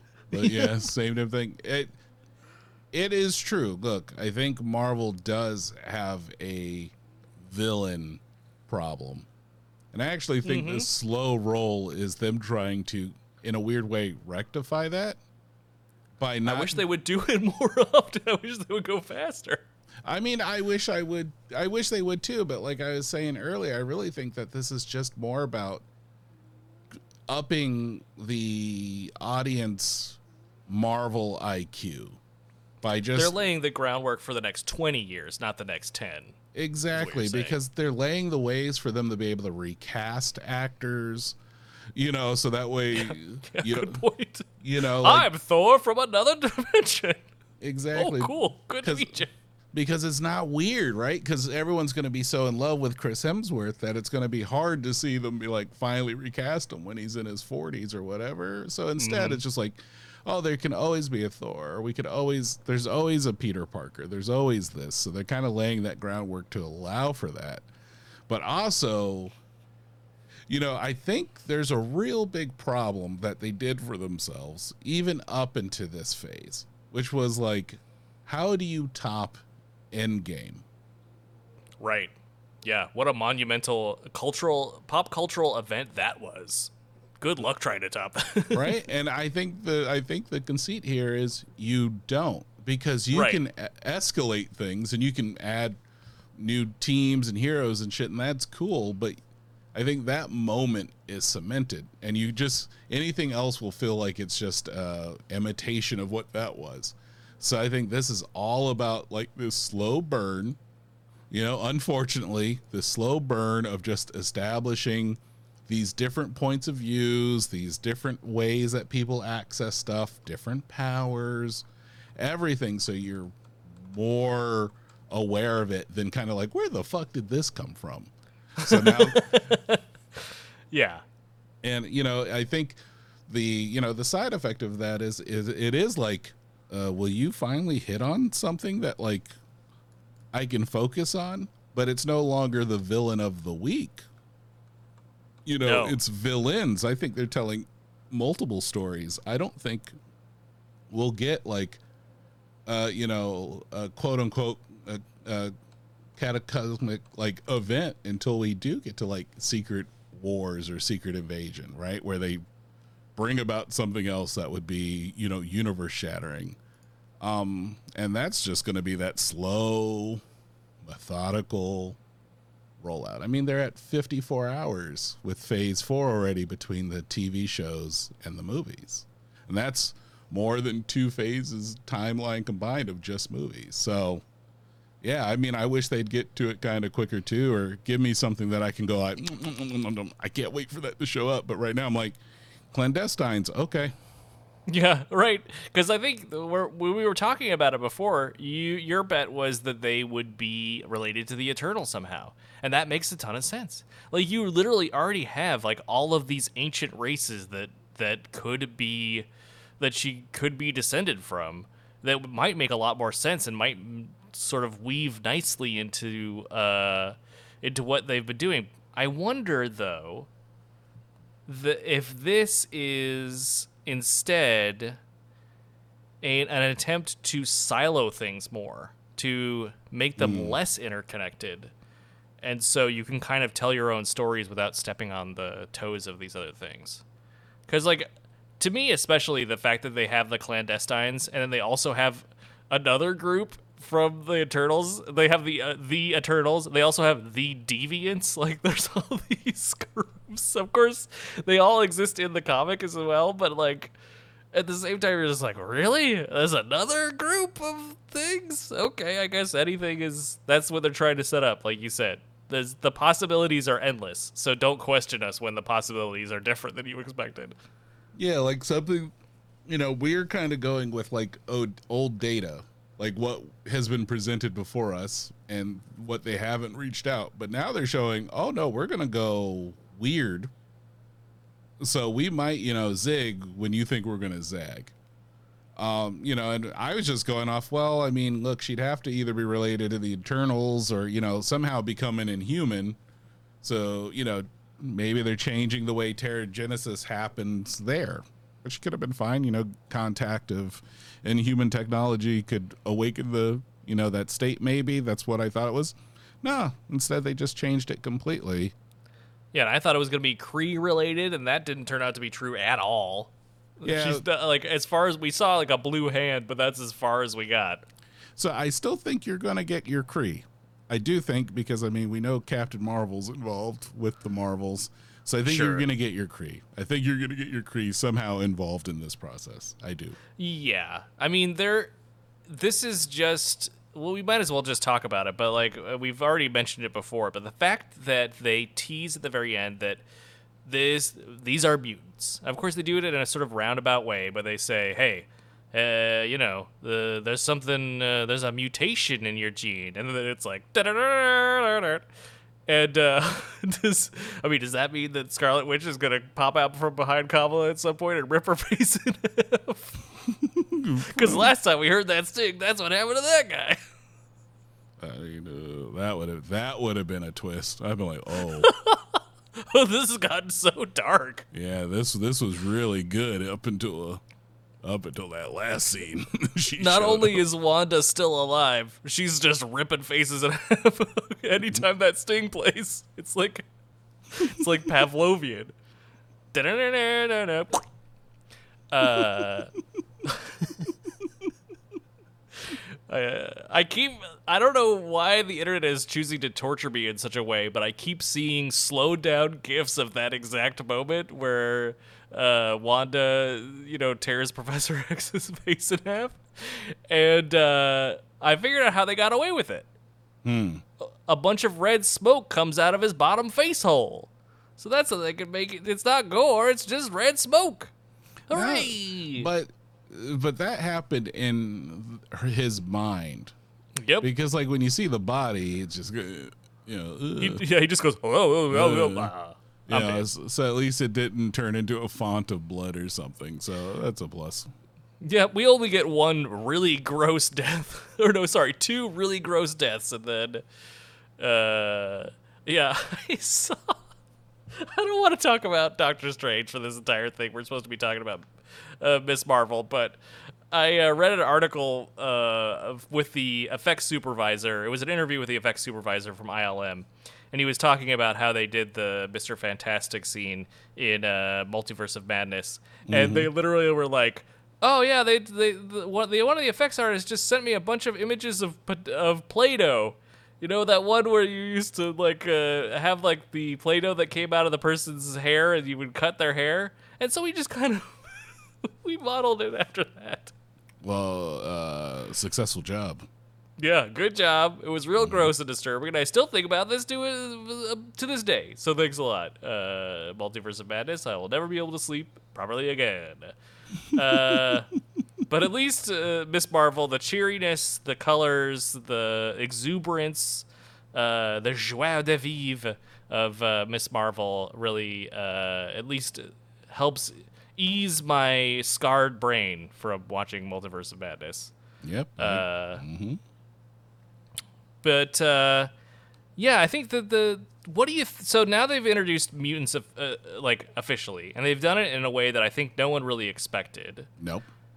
Does that make Miss Marvel the MCU's version of Armor? I think that is those abilities, and I did something that I don't do. I read AMA with Amon Villani on Reddit. Okay. And, just to kind of see what it was, because it was presented as hot on Reddit. Very cool. Very good research for the pod. Yep. I just want to applaud your extra step. Thank you. And they said that the representation of her powers were inspired by Armor, specifically that character. Yeah. That makes sense. And so it really makes sense with the final episode when she does the Embiggen reference, which is, of course, a reference to the comics. But then that she kind of has a kind of looks like she has like elongated arms and legs, but it's more like a hard light mech suit that she creates. Yeah, like there's one point where you see her, she's definitely taller than she normally is, but you can see her, like her fist residing closer to the elbows of the Embiggen state than necessarily whatever, which I think is, fine compromise. I was happy to get an Embiggen. For a while I thought we weren't going to get that, but it did immediately when I saw that whole like final note. It's like, oh, it's like Armor, and then getting that confirmation, it's like, oh shit, okay, that's cool, because you don't necessarily need to bring that character along into this. Oh, certainly not. And I think that they did a great job transforming that influence into something that actually looks good.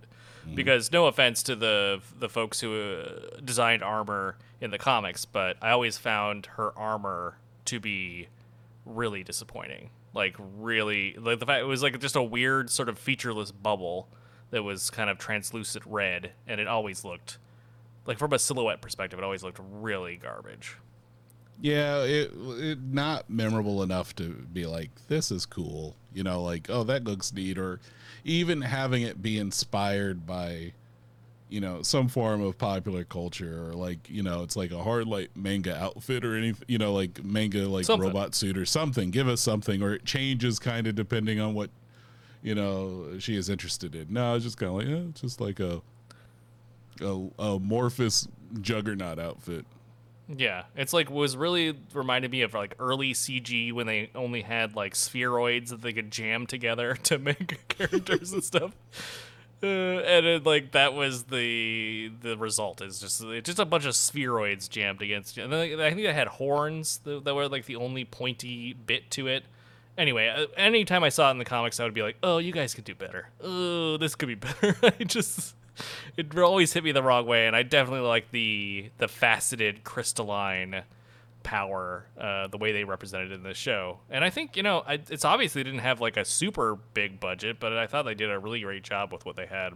Yeah, you could definitely tell where they saved it for. There's some early representations of it where like, oh boy, oh no, that looks like a crystal pancake, and in the worst way possible. I mean, at least on one side, though, the one thing they didn't save any money on was the soundtrack. This is probably the most provocative, inspiring soundtrack I've heard from Marvel in a long time. Yeah, they don't usually have. You know what was funny? And sorry to interrupt you, but do you know what was funny was when they kind of transitioned from the traditional soundtrack of and I don't mean traditional in some other way, only traditional in like what they established was the status quo soundtrack for the series. When they transitioned from that to a Marvel-esque sort of horns and brass instrument style symphonic theme song, it was worse almost always. I was like, go back to the original stuff. You guys, we were doing great. Yeah, just go full.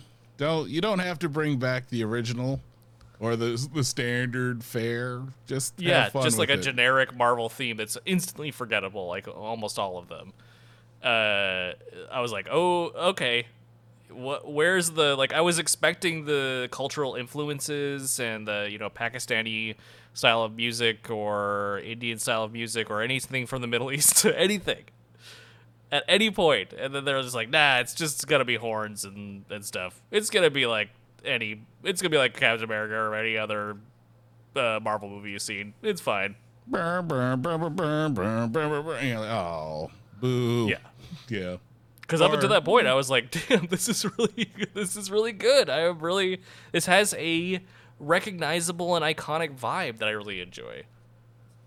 Yeah, I agree. It was bopping, and at work people would have like the spoiler threads that people could talk about it, but people were linking like Spotify playlist to the episodes and stuff, and it was just like really cool being able to say, oh shit, there's a bunch of music that I would have never listened to otherwise, or I'm definitely stuck in my old 80s, mid 90s curmudgeon wave. That's when music was music and everything else is garbage. But in this instance, getting like access to it was like, oh man, this is beyond baller, and something I always look forward to seeing how they were going to integrate, like episode after episode.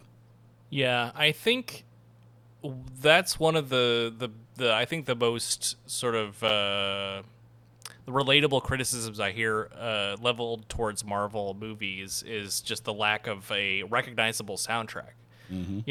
One of the things about early superhero movies that were so iconic was that they have these stings and these motifs that wherever you hear them, you instantly think about the source material.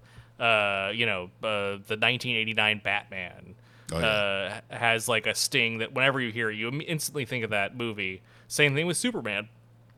And then Marvel took a different track where they were like, the music can be sort of this emotionally informing, bombastic background noise that isn't really memorable. Like, sure, the Avengers have a musical motif that is a little bit memorable, and maybe to a lesser extent, Captain America has a motif that is a little bit memorable. But if you ask me to do it right now, I don't know if I could. Yeah, you need to listen to it, and you'd be like, oh, okay. Yeah, those two, and then obviously like the the start of the Marvel logo. Yeah, they spend some time on that. At least I recognize that to the point where whenever I hear it, I'm excited. But it's scary that when most of the time the most memorable sting that you hear in it is like the X-Men theme song. You know what I mean? Like when they play that, you're like, oh, X-Men. They don't really have, it's so rare, like, except when you get that Avengers, you're like, okay. But it's not nearly as moving or as provocative as other, superhero movies. To your point, Danny Elfman's anything is way more memorable than most of the Marvel music.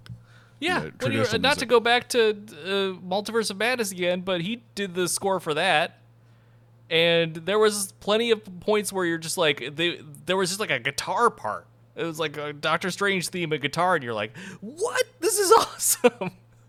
And you're like, oh, wait, no, I miss like intentional, well-crafted music. Not to say, like, this is not to bemoan or belittle any of the things that the very talented composers have come up for the Marvel Universe. It's just like, I think it's a fairly...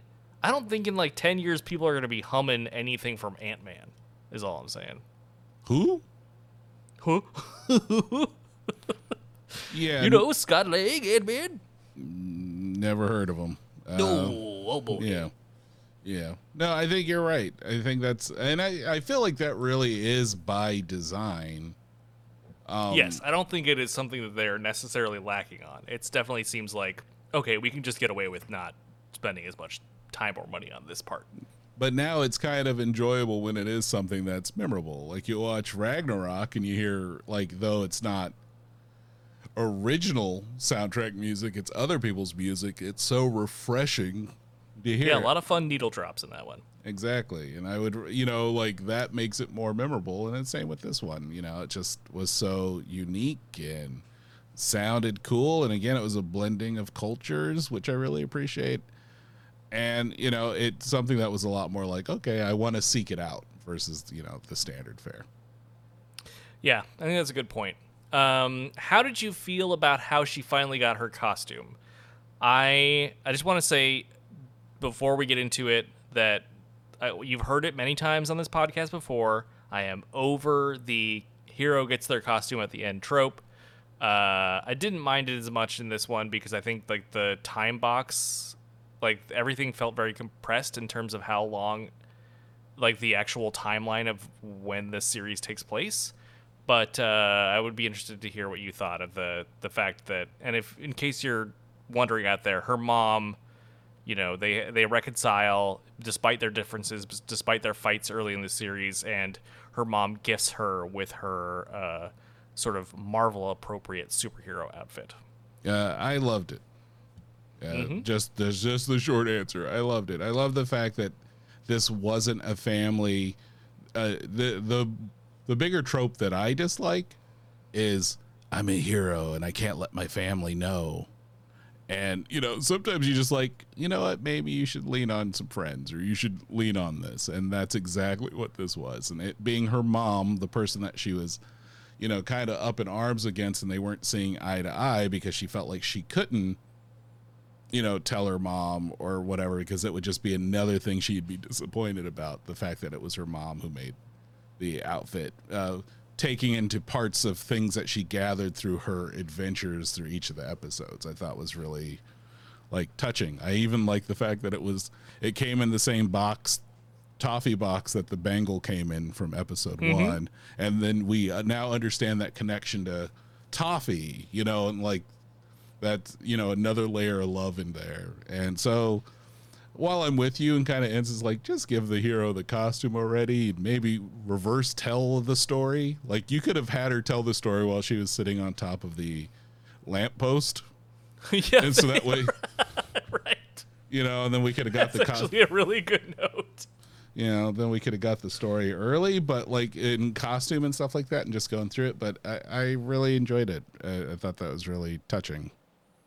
Yeah, I was like, oh boy, like because the suit, the outfit is clearly made by, like my initial impression was like, oh, did she go to like that? I forget the company's name, but the company in LA that makes all the superhero outfits. Yeah, Ironhead Studios or something. Yeah, like Ironhead exactly. or Ironworks or something. Yeah. Yeah, whatever. Did she contact them and it was like, make my daughter a super suit? But it didn't end up like feeling that way when you get into it feels like I think it is simple enough to where you buy it, because it doesn't have as much like high tech or like high. It is just on the edge of believable, right? Because it doesn't have like the complex construction where you would have to assume that this is like a company that makes costumes could only have made this. It is like from a silhouette and material perspective, it is simple enough to where you totally buy it, I think, in the final result. So I think it ends up working, but I was initially concerned when they were, because when she brings in that box, I was like, oh boy. Although I thought it, from a series writing standpoint, I thought it was great because they have that whole, like she makes the Hulk and little Hulk outfits when she finds out Kamala is going to go to that convention, and I thought that was a nice callback to that because you can instantly sense Kamala's worry that this is going to be a repeat of that same scenario, but it ends up being a very like well-fitted and truly awesome super suit that is a great callback to her comic look. But yeah, it was a little bit worried. I was ready to cringe when that scene started, but by the end, I was totally bought in. Yeah, no, I was just like that. If you're going to do it this way, it's this way. Versus all of a sudden she pulled out the sewing machine, sews it herself, or that's the thing too that I thought too is like you can't give this too much guff because in many versions of Spider-Man he makes his own suit and that is ridiculous. Well, I'll just give you one forward. There's many times in the comic book Daredevil sews his own costume. I don't want to. I'm not gonna leave. I'm gonna leave that one alone. Exactly. So, in this instance, having someone who showed that they sewed, it being so faithful to the, while still being an MCU-ified version of her costume, I thought it was great. The fact, again, it brought in a bunch of those things that her family, in a way, helped construct that suit. And not just by her mom sewing it, but, I think it was like the necklace kind of forming that S, to Bruno creating her mask, to, her grandmother sending her like everything tied into that outfit, like her support network was what helped make that. And that's one of the great things about the show, is that it is truly Kamala's growth and the superhero that she turns into is clearly from different parts of her community in a way that it's like a collaborative community way to like generate your ideals and your scruples as a hero. She gets like a pep talk from Sikh Abdullah, who is just a fantastic character, played by Laith Nakli. Sorry again if that is not the way you pronounce your name. I tried my best, but if you want to be a guest on the show to correct me, I wouldn't say no.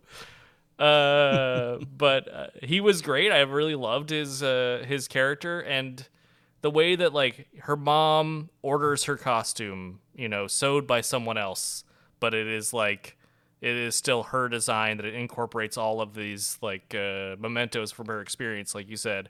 And then her dad bestows upon her the name in a way that I thought could easily have been like the moment in Solo, right? Where he's like, "Oh, you're by yourself? You're Solo." And he's like, "Yeah, I'm Han Solo, see? Meh."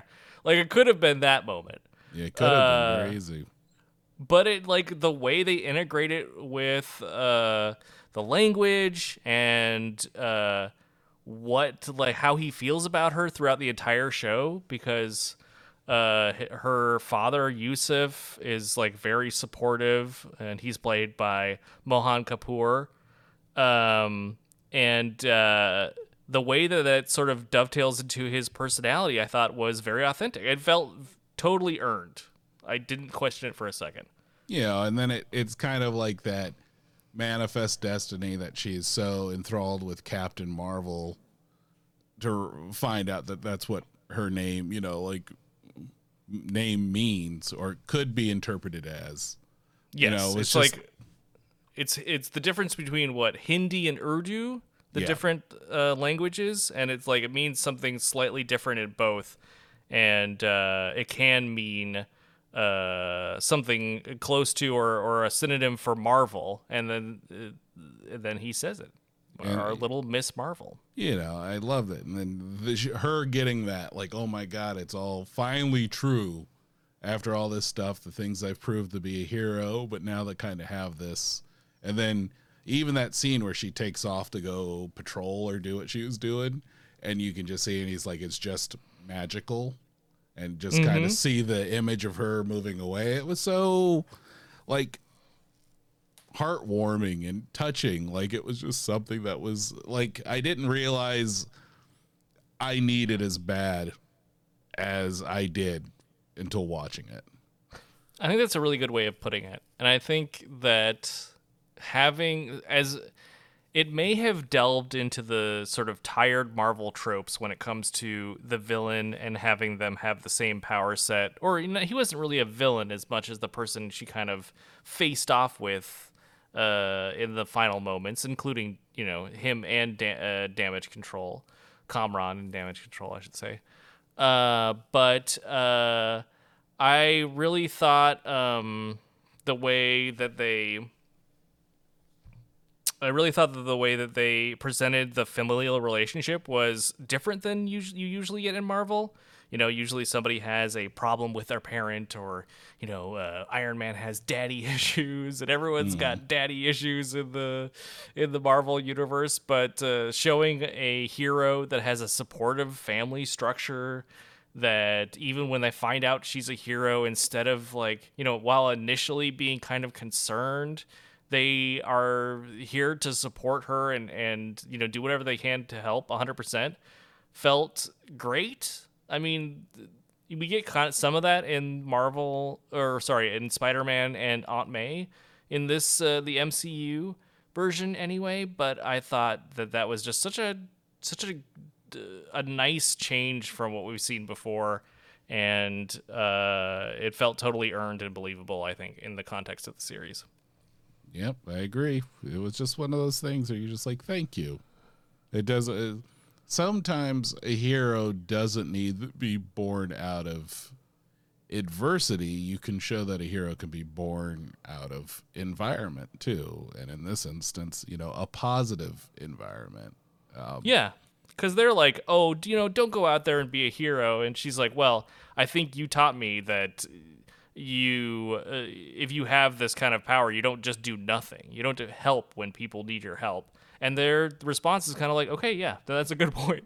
Good point. I don't want to, like, I trust you, and you have the power to help people. Go out there and help people. Yeah, I was going to be a hypocrite. Then you pointed that out to me, and I know it. And the fact that she is supported by her community too. There are issues. I think that it's overloaded with villains. I think the final fight is contrived a little bit and could have been done better. I wish we had spent more. If we were going to make Najma like the main antagonist, sort of, I wish we had spent more time with her. And so her sacrifice for her son would have meant more. Like, I think with the little time we got, like the her sacrifice and then Kamran's reaction to it feels unearned, but like but then you have like this perfect villain in Damage Control, which are these just like heartless bureaucrats who are just sort of trying to view everyone as enemies regardless of the context. And I think that is really an interesting place to explore, especially in this day and age. And I say that even though like this day and age is what I'm talking about, like spans a decade, right, or more. Not like it's a new issue, but I think that's like a very good, very like solid villain, especially in the context of the show. So you know, a little more focus might have been good. They had problems. A lot of these series, none of these series I don't think have been perfect. They've all had their issues, but I think when taken as a whole, this is like a really fantastic representation of this character that I'm very glad that Marvel did, and I can't wait to see what they do with next. Now, here's my question for you. We already talked a little bit about the after credit scene. I think the after credit scene is a little overshadowed by the fact that right before that they reveal the presence of mutants in the MCU, which seems like a tectonic shift. Like, we knew it was coming, but to see it confirmed was like really blew me away, and I had no idea it was coming. So the appearance of Captain Marvel at the end, sort of swapping place, or not sort of, 100% swapping places, like you said, Negaban style, with Kamala, is a big deal, but it certainly hit different with the thing before it. So I wanted to ask you, actually, what do you think about her next outing being the Marvels? Because I have some thoughts about this. I mean, I just think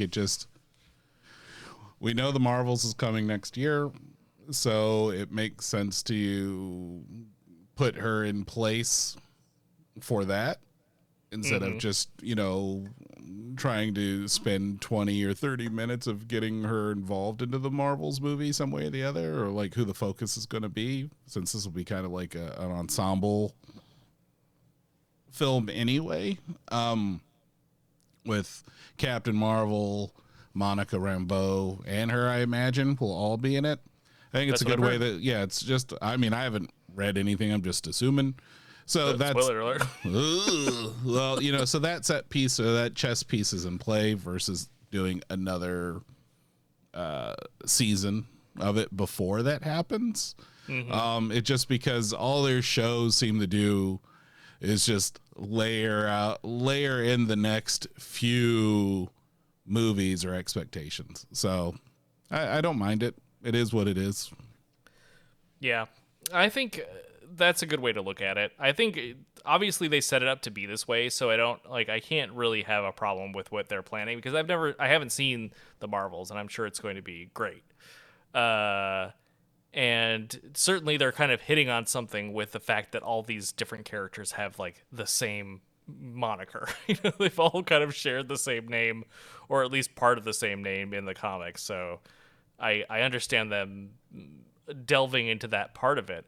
But I have to say, like, after seeing this, I kind of want it to be just like a smaller movie. I want to see more of Kamala. I want to see, like, having it be an ensemble makes me kind of sad because I wish that it was like a movie about Kamala where maybe you start to introduce the plot threads of the Young Avengers. Like, have Kamala team up with Spider-Man. They're both in the same place. They're both doing sort of the same street level work. Mm-hmm. You know, have Spider-Man come around and be like her Tony Stark. And then, you know, at the end of the movie, you introduce, maybe halfway through the movie, you introduce Kate Bishop. And then in the end, you introduce the Sam Alexander Nova and maybe Wiccan or Hulkling or something. Tie it into Secret War. Like, have, if you don't know out there, Hulkling is like related to the Skrulls. So it would make sense in, you know, terms of what they might be doing with the series. But I kind of wish it was just like they kind of focused on these younger heroes doing sort of teaming up like they did in the comics. I think it would be really cool. I'm sure the Marvels will be cool and they'll be going and doing some cool cosmic stuff, but I would love to see them sort of get their own spotlight. And maybe that's in the future, but I don't know.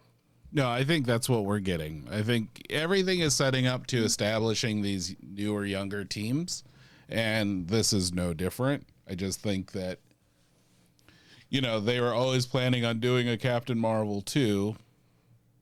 Might as well just involve all the Marvels in one kind of movie. Yeah. So then that way they're just all kind of out there. So, you know, we get Captain Marvel, Miss Marvel, and Photon, or, you know, whatever the name. Other Captain Marvel. You know, where it's just kind of like, you know, same thing as there's Spider-Man or, you know, Spider-Man, whether it's Miles or Peter, they're both Spider-Man type of thing. And we'll get there. We'll see what, you know, Miss Marvel brings. I was fucking shocked when I went to see Thor yesterday and they had an ad, like just an ad for the next Black Panther movie that's coming out this November. And I'm like, they've showed nothing or announced nothing. Yeah, that's what they did with Thor, too. They waited super long to do any of the trailers. And I'm not sure what do you think it's just they're finishing their movies much later these days? I feel like I think so. Because, I mean, we've heard news that, you know, a lot of VFX houses are like saying, man, this is a lot of work. You know, like we're doing a lot more work than we're used to, and like the conditions are kind of rough and stuff. So I can see there being a level of fatigue there. But also with, you know, Black Panther with Wakanda Forever, I think it's because they're trying to, you know, steer around, you know, Chadwick Boseman's passing, that they don't want people to speculate on how they're focusing on it or what they did. I think they're just more like, you'll just go see it and you'll see what we did, versus have people be like, they did that, fuck this, or, you know, get really mad or upset. So the closer they could do it. That being said, next weekend is San Diego Comic-Con. So we'll probably find out. Either then or D23 is coming up relatively soon too. So I think one way or the other, we're going to get something in the next few weeks. Yeah, you're probably right about that. Yeah, there's no good way out of that, right? There's no like they already plan on doing a Black Panther 2. Chadwick Boseman sadly passed, and they were like full steam ahead. Yeah, we have to do it, and if we're going to do it without him, it means we're going to have to pivot and figure out what those changes are, and does someone take up the mantle? Does anyone not take up the mantle? Do we recast him? You know, there's probably a lot of reconsiderations they had to do for it, and it's no easy task. And it's very, it's very gloom when you think about it. So it's just like, let's see what that was. Let's see how they had to do it. But they're like, we're going to wait until the very tail end before we show all that stuff off. I wish they didn't. I wish they kind of just showed confidence in their decision, and they said, hey, this is what we're doing. Put it out there. If you don't like it, don't show up. But this is the choice we made. We're not going to just keep it up our sleeve for as long as humanly possible. I'd say, like, put out that Black Panther trailer last year before they'd done any principal shooting, or, the year before. Just be like, that way you forgot about it by the time it comes out. That'd be a good way to do it. It's already out there. Be like, we have nothing to hide. We showed that shit before we even did all the CGI and effects into it. We showed you the rawest to the raw. Yep. Yeah. I don't know. But I was like, overall, the direction that they're kind of doing with this Phase 4 and Miss Marvel was a big treat. I was happy to have it. More so than I was originally going into it, because when I saw that stuff, I was like, eh. But then when I watched it, I was like, holy shit, okay, this is cool.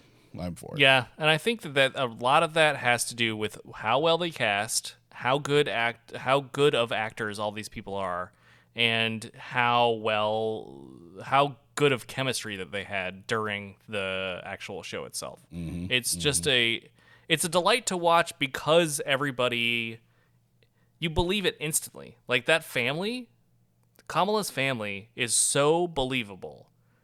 Every actor who is in that family, the chemistry that they have with each other seems like they're related. And I believe it instantly. In a way that's not always the case. And you just have to give it up for the casting and the acting and the writing, at least as far as the familial relationships are concerned. And even the community relationships were so well done that it pulls you in instantly, and it keeps you entranced for the entire run of the series. And I think even with its flaws, it is one that I really enjoyed and I thought was good. Ditto. With all that being said, should we rank them real quickly? Yeah, let's off the dome. I didn't really even give this much thought, to be honest, even though this is something that I suggested. It is, but no one through whatever fanfare. We'll just kind of go through it. You want to go through your list? You want me to go through mine, and you can go whatever. Let's see. Or you want to why just don't go you back and forth? Let's go back and forth. How? Yeah, go ahead. What is your top number? Whatever, however many in the series there. So there should be 7. Right. I will go here. Are we including the Netflix series of this? No. Okay, good. No. Only MCU specifically done stuff. Disney Plus shows. Okay. That's I'm focusing on. Disney Plus produced shows. Because if I had to include Daredevil and Punisher and Jessica Jones, that would it gets complex. It gets real complex real quickly. Yeah. So there are 7 shows. Just for the folks at home, that's WandaVision, Falcon and the Winter Soldier, What If, Loki, Hawkeye, Moon Knight, and Miss Marvel. Mm-hmm. Okay. Those are the 7 that. And August is She-Hulk comes out. Hopefully that'll be fun. But looking forward to that one. So what's your number 7? My number 7 is WandaVision. Interesting. WandaVision, huh? Yeah, I thought it started really strong. It was a really cool, almost whodunit, puzzling, trying to figure out where it was going. But then the more I got to sit with it and think about it, it really felt like it petered out towards the end to something that wasn't very... It wasn't like, oh, yeah, that's awesome. Like, I also kind of rated this on would I rewatch them again? And this one was like, I don't need the rewatch WandaVision. I'd be okay. Yeah, understandable. My number 7 is What If. I think What If was very uneven. There was a lot of really great episodes, and there was some that I don't really care about. So my number 7 is What If. All right, what's your number 6? Number 6. Number 6. Great question. I think I am going to go with... Oh, boy. I think I'm going to probably go with WandaVision. I think I agree with you. I think WandaVision has one of the strongest first, 3 or 4 episodes in TV history. I think it is incredible, but I agree it sort of devolves into what the same criticism we had for this show. It ends with the same people with the same powers that have different colors shooting at each other. And I think that's kind of lame. So yeah, I think the mysteries of WandaVision intrigued me more than the realities of WandaVision. So that will be my number 6. What about you? Loki is my number 6. I thought it was wonderfully acted. It was really dope to see Tom Hiddleston and, the variants of Loki and kind of that introduction. And I think that was very important. But again, to the grand scheme of things, where I thought it was going to be a lot more important, it felt like it fizzled out and let the movies do the heavy lifting with it. Like, when they rip open the timeline and I'm waiting to see the impact of that. And I don't. And instead I see it represented between Spider-Man for some reason and Multiverse of Madness. I kind of see that heavy lifting. I was just like, yeah, I enjoyed it. I might go back and rewatch it, but it'd be a long while that I would. So that was Interesting. Yeah, it's number 6. Okay, so what's your number 5? So my number 5 is Hawkeye. I enjoyed Hawkeye. I think it was just fun, but I don't know what it furthers along. But I was really happy to get the introduction of Kate Bishop. So, and it was nice to have a buddy cop comedy within the MCU in one way or the other. That makes sense. That's right. My number... That's hard. Holy shit. That's our same number 7. My number 5 is Hawkeye as well. Oh, no, that is not a good one. I'm That's sorry. a sound. I normally go with... That's better. I did not have that in my soundboard. So Yeah, instead you got Jeez. so loud. It's so loud. There you go. So for the same reasons as other reasons? Yeah, pretty much. I thought it was great. I think Kate Bishop is a total delight. But pretty much for the same reasons you said, that it lands at number 5 for me. All right. If that's your number 5, what you doing for number 4? Number 4. This is where things start to get interesting. Number 4, I am going to say is Moon Knight. Okay. I really loved Moon Knight. I thought that I think Oscar Isaac's performance was absolutely incredible. I love Moon Knight as a character. I love what they made him stronger and more superpowered, which I'm 100% for, because I always wish that Moon Knight had superpowers in the comics. And I really love the afterlife stuff and the spiritualism and the sort of weird, not weird, but the sort of the supernatural elements of Foon. What am I talking about? Moon Knight, Spoon Knight, of course. The great Spoon Knight. come together with your spoons.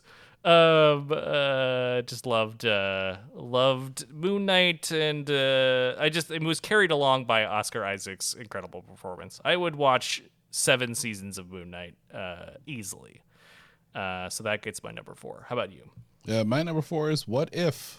What If. Too high. No, that's where I disagree with you. I think I forgive the variances between the episodes, just given the fact that it is What If. But I enjoy the fantastical nature, and I think they brought me some really fun episodes. I really enjoyed. It has some high highs, And but the lows are pretty forgettable. The best part about the lows is I don't have to watch them, and they don't impact anything. That's So fair. to me, I can watch my favorites, and it's fine, because if it doesn't exist, it doesn't really break continuity. You know what I mean? So I think for me, its pluses are the fact that it's just outside of the normal zone, that whatever they do doesn't make me go, oh my God, that would never happen, because this is asking the question, what if? Mm-hmm. Yeah, I get it. Yeah. Now, my number. On to your number 3. Yes. Now, my number 3 is Moon Knight. Pretty close. Pretty close. For again, a lot of the reasons you said, but it edged out What If to me and the other ones, because I would watch it again, if anything, to re-examine what I might have missed, like to try to pick up on stuff that I missed. And Oscar Isaac's performance was just spectacular. And it was with a character I love, changes which I'm not the biggest fan of, but I'm willing to go with how it was performed, versus that, look, I know Elizabeth Olsen at this point. I know Tom Hiddleston. I know they can act their butts off, so they can hang out there. But to get this was new, different, and again, a hero that I would have never pictured getting the light of day in live action. So Absolutely. Didn't it also feel like you were getting something naughty? Like you're like, Yeah. The Oscar Isaac is too good for the Marvel universe. So you're like, oh, I feel like I shouldn't be. This is weird. I feel like I shouldn't be like so privileged to see this like awesome thing every week. yeah, I shouldn't get to enjoy this. It shouldn't be. It seems like what of Oscar Isaac's family are they holding hostage? Whomst do I need to talk to? Yeah, who must I rescue? No, it was just, again, it was just something different, and I was all for it. My number 3 is gotta be what we just talked about, Miss Marvel. That's right, Miss Marvel soaring into my heart and into the top 3. Everyone in the top 3 is a winner, and so is Miss Marvel. Great. I thought it was a great the way they changed the powers. What I think was really fun, as we talked about this entire time. The acting was incredible, and the familial relationships and that whole family drama part was really satisfying and avoided a lot of like family tropes that we've seen in the Marvel universe so far. And the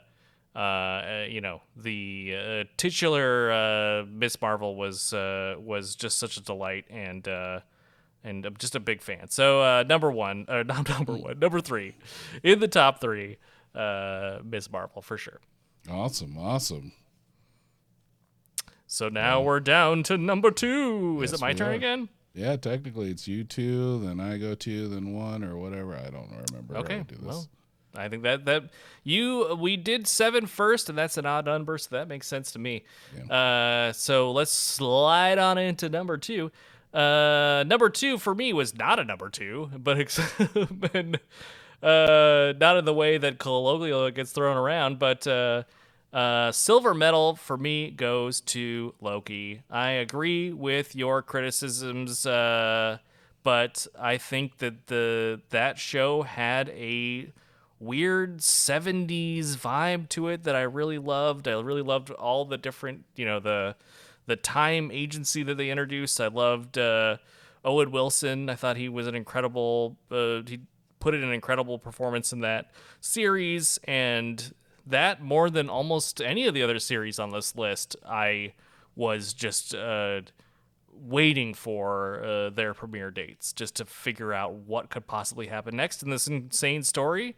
And of course, it had to. I think the ways that it did suffer was the ways that it was beholden to the larger story that Marvel was trying to tell. Unfortunately, but there was just too many high points for that show. And from an art directions aesthetic standpoint, it is the most visually arresting, unique, and tightly designed series that they've done to date. So that is my number 2. How about you, John? So my number 2 is going to be very shocking, I think, for a lot. For me, Falcon and the Winter Soldier. Wow.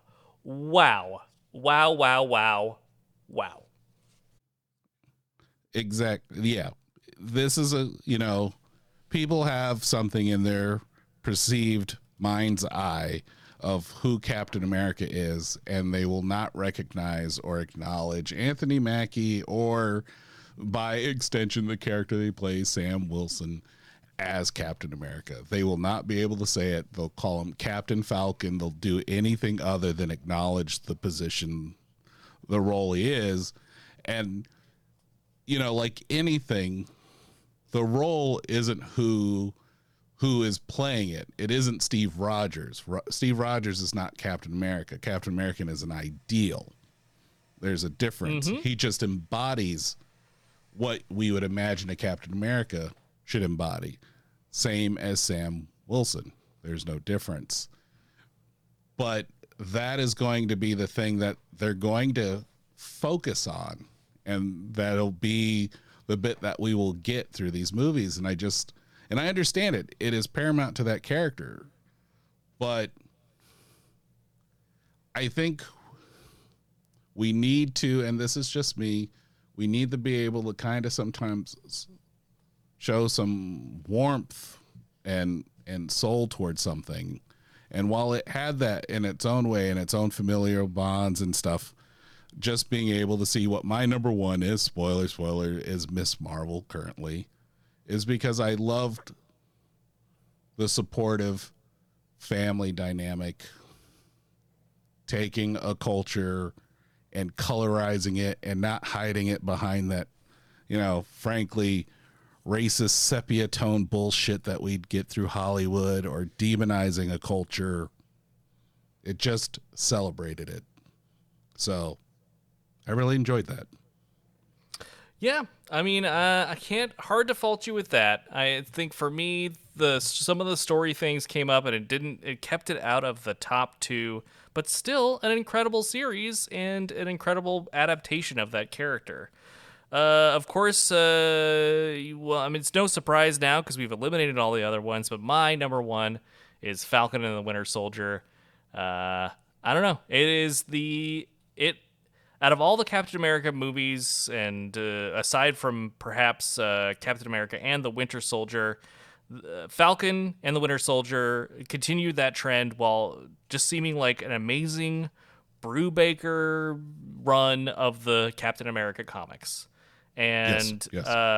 I love the chemistry between Anthony Mackie and Sebastian Stan.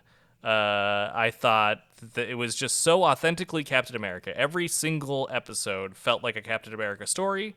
And the thing is, like, Anthony Mackie, a.k.a. the Falcon, was given the shield and is Captain America now. And he didn't need to earn it during that series, but boy, howdy did he.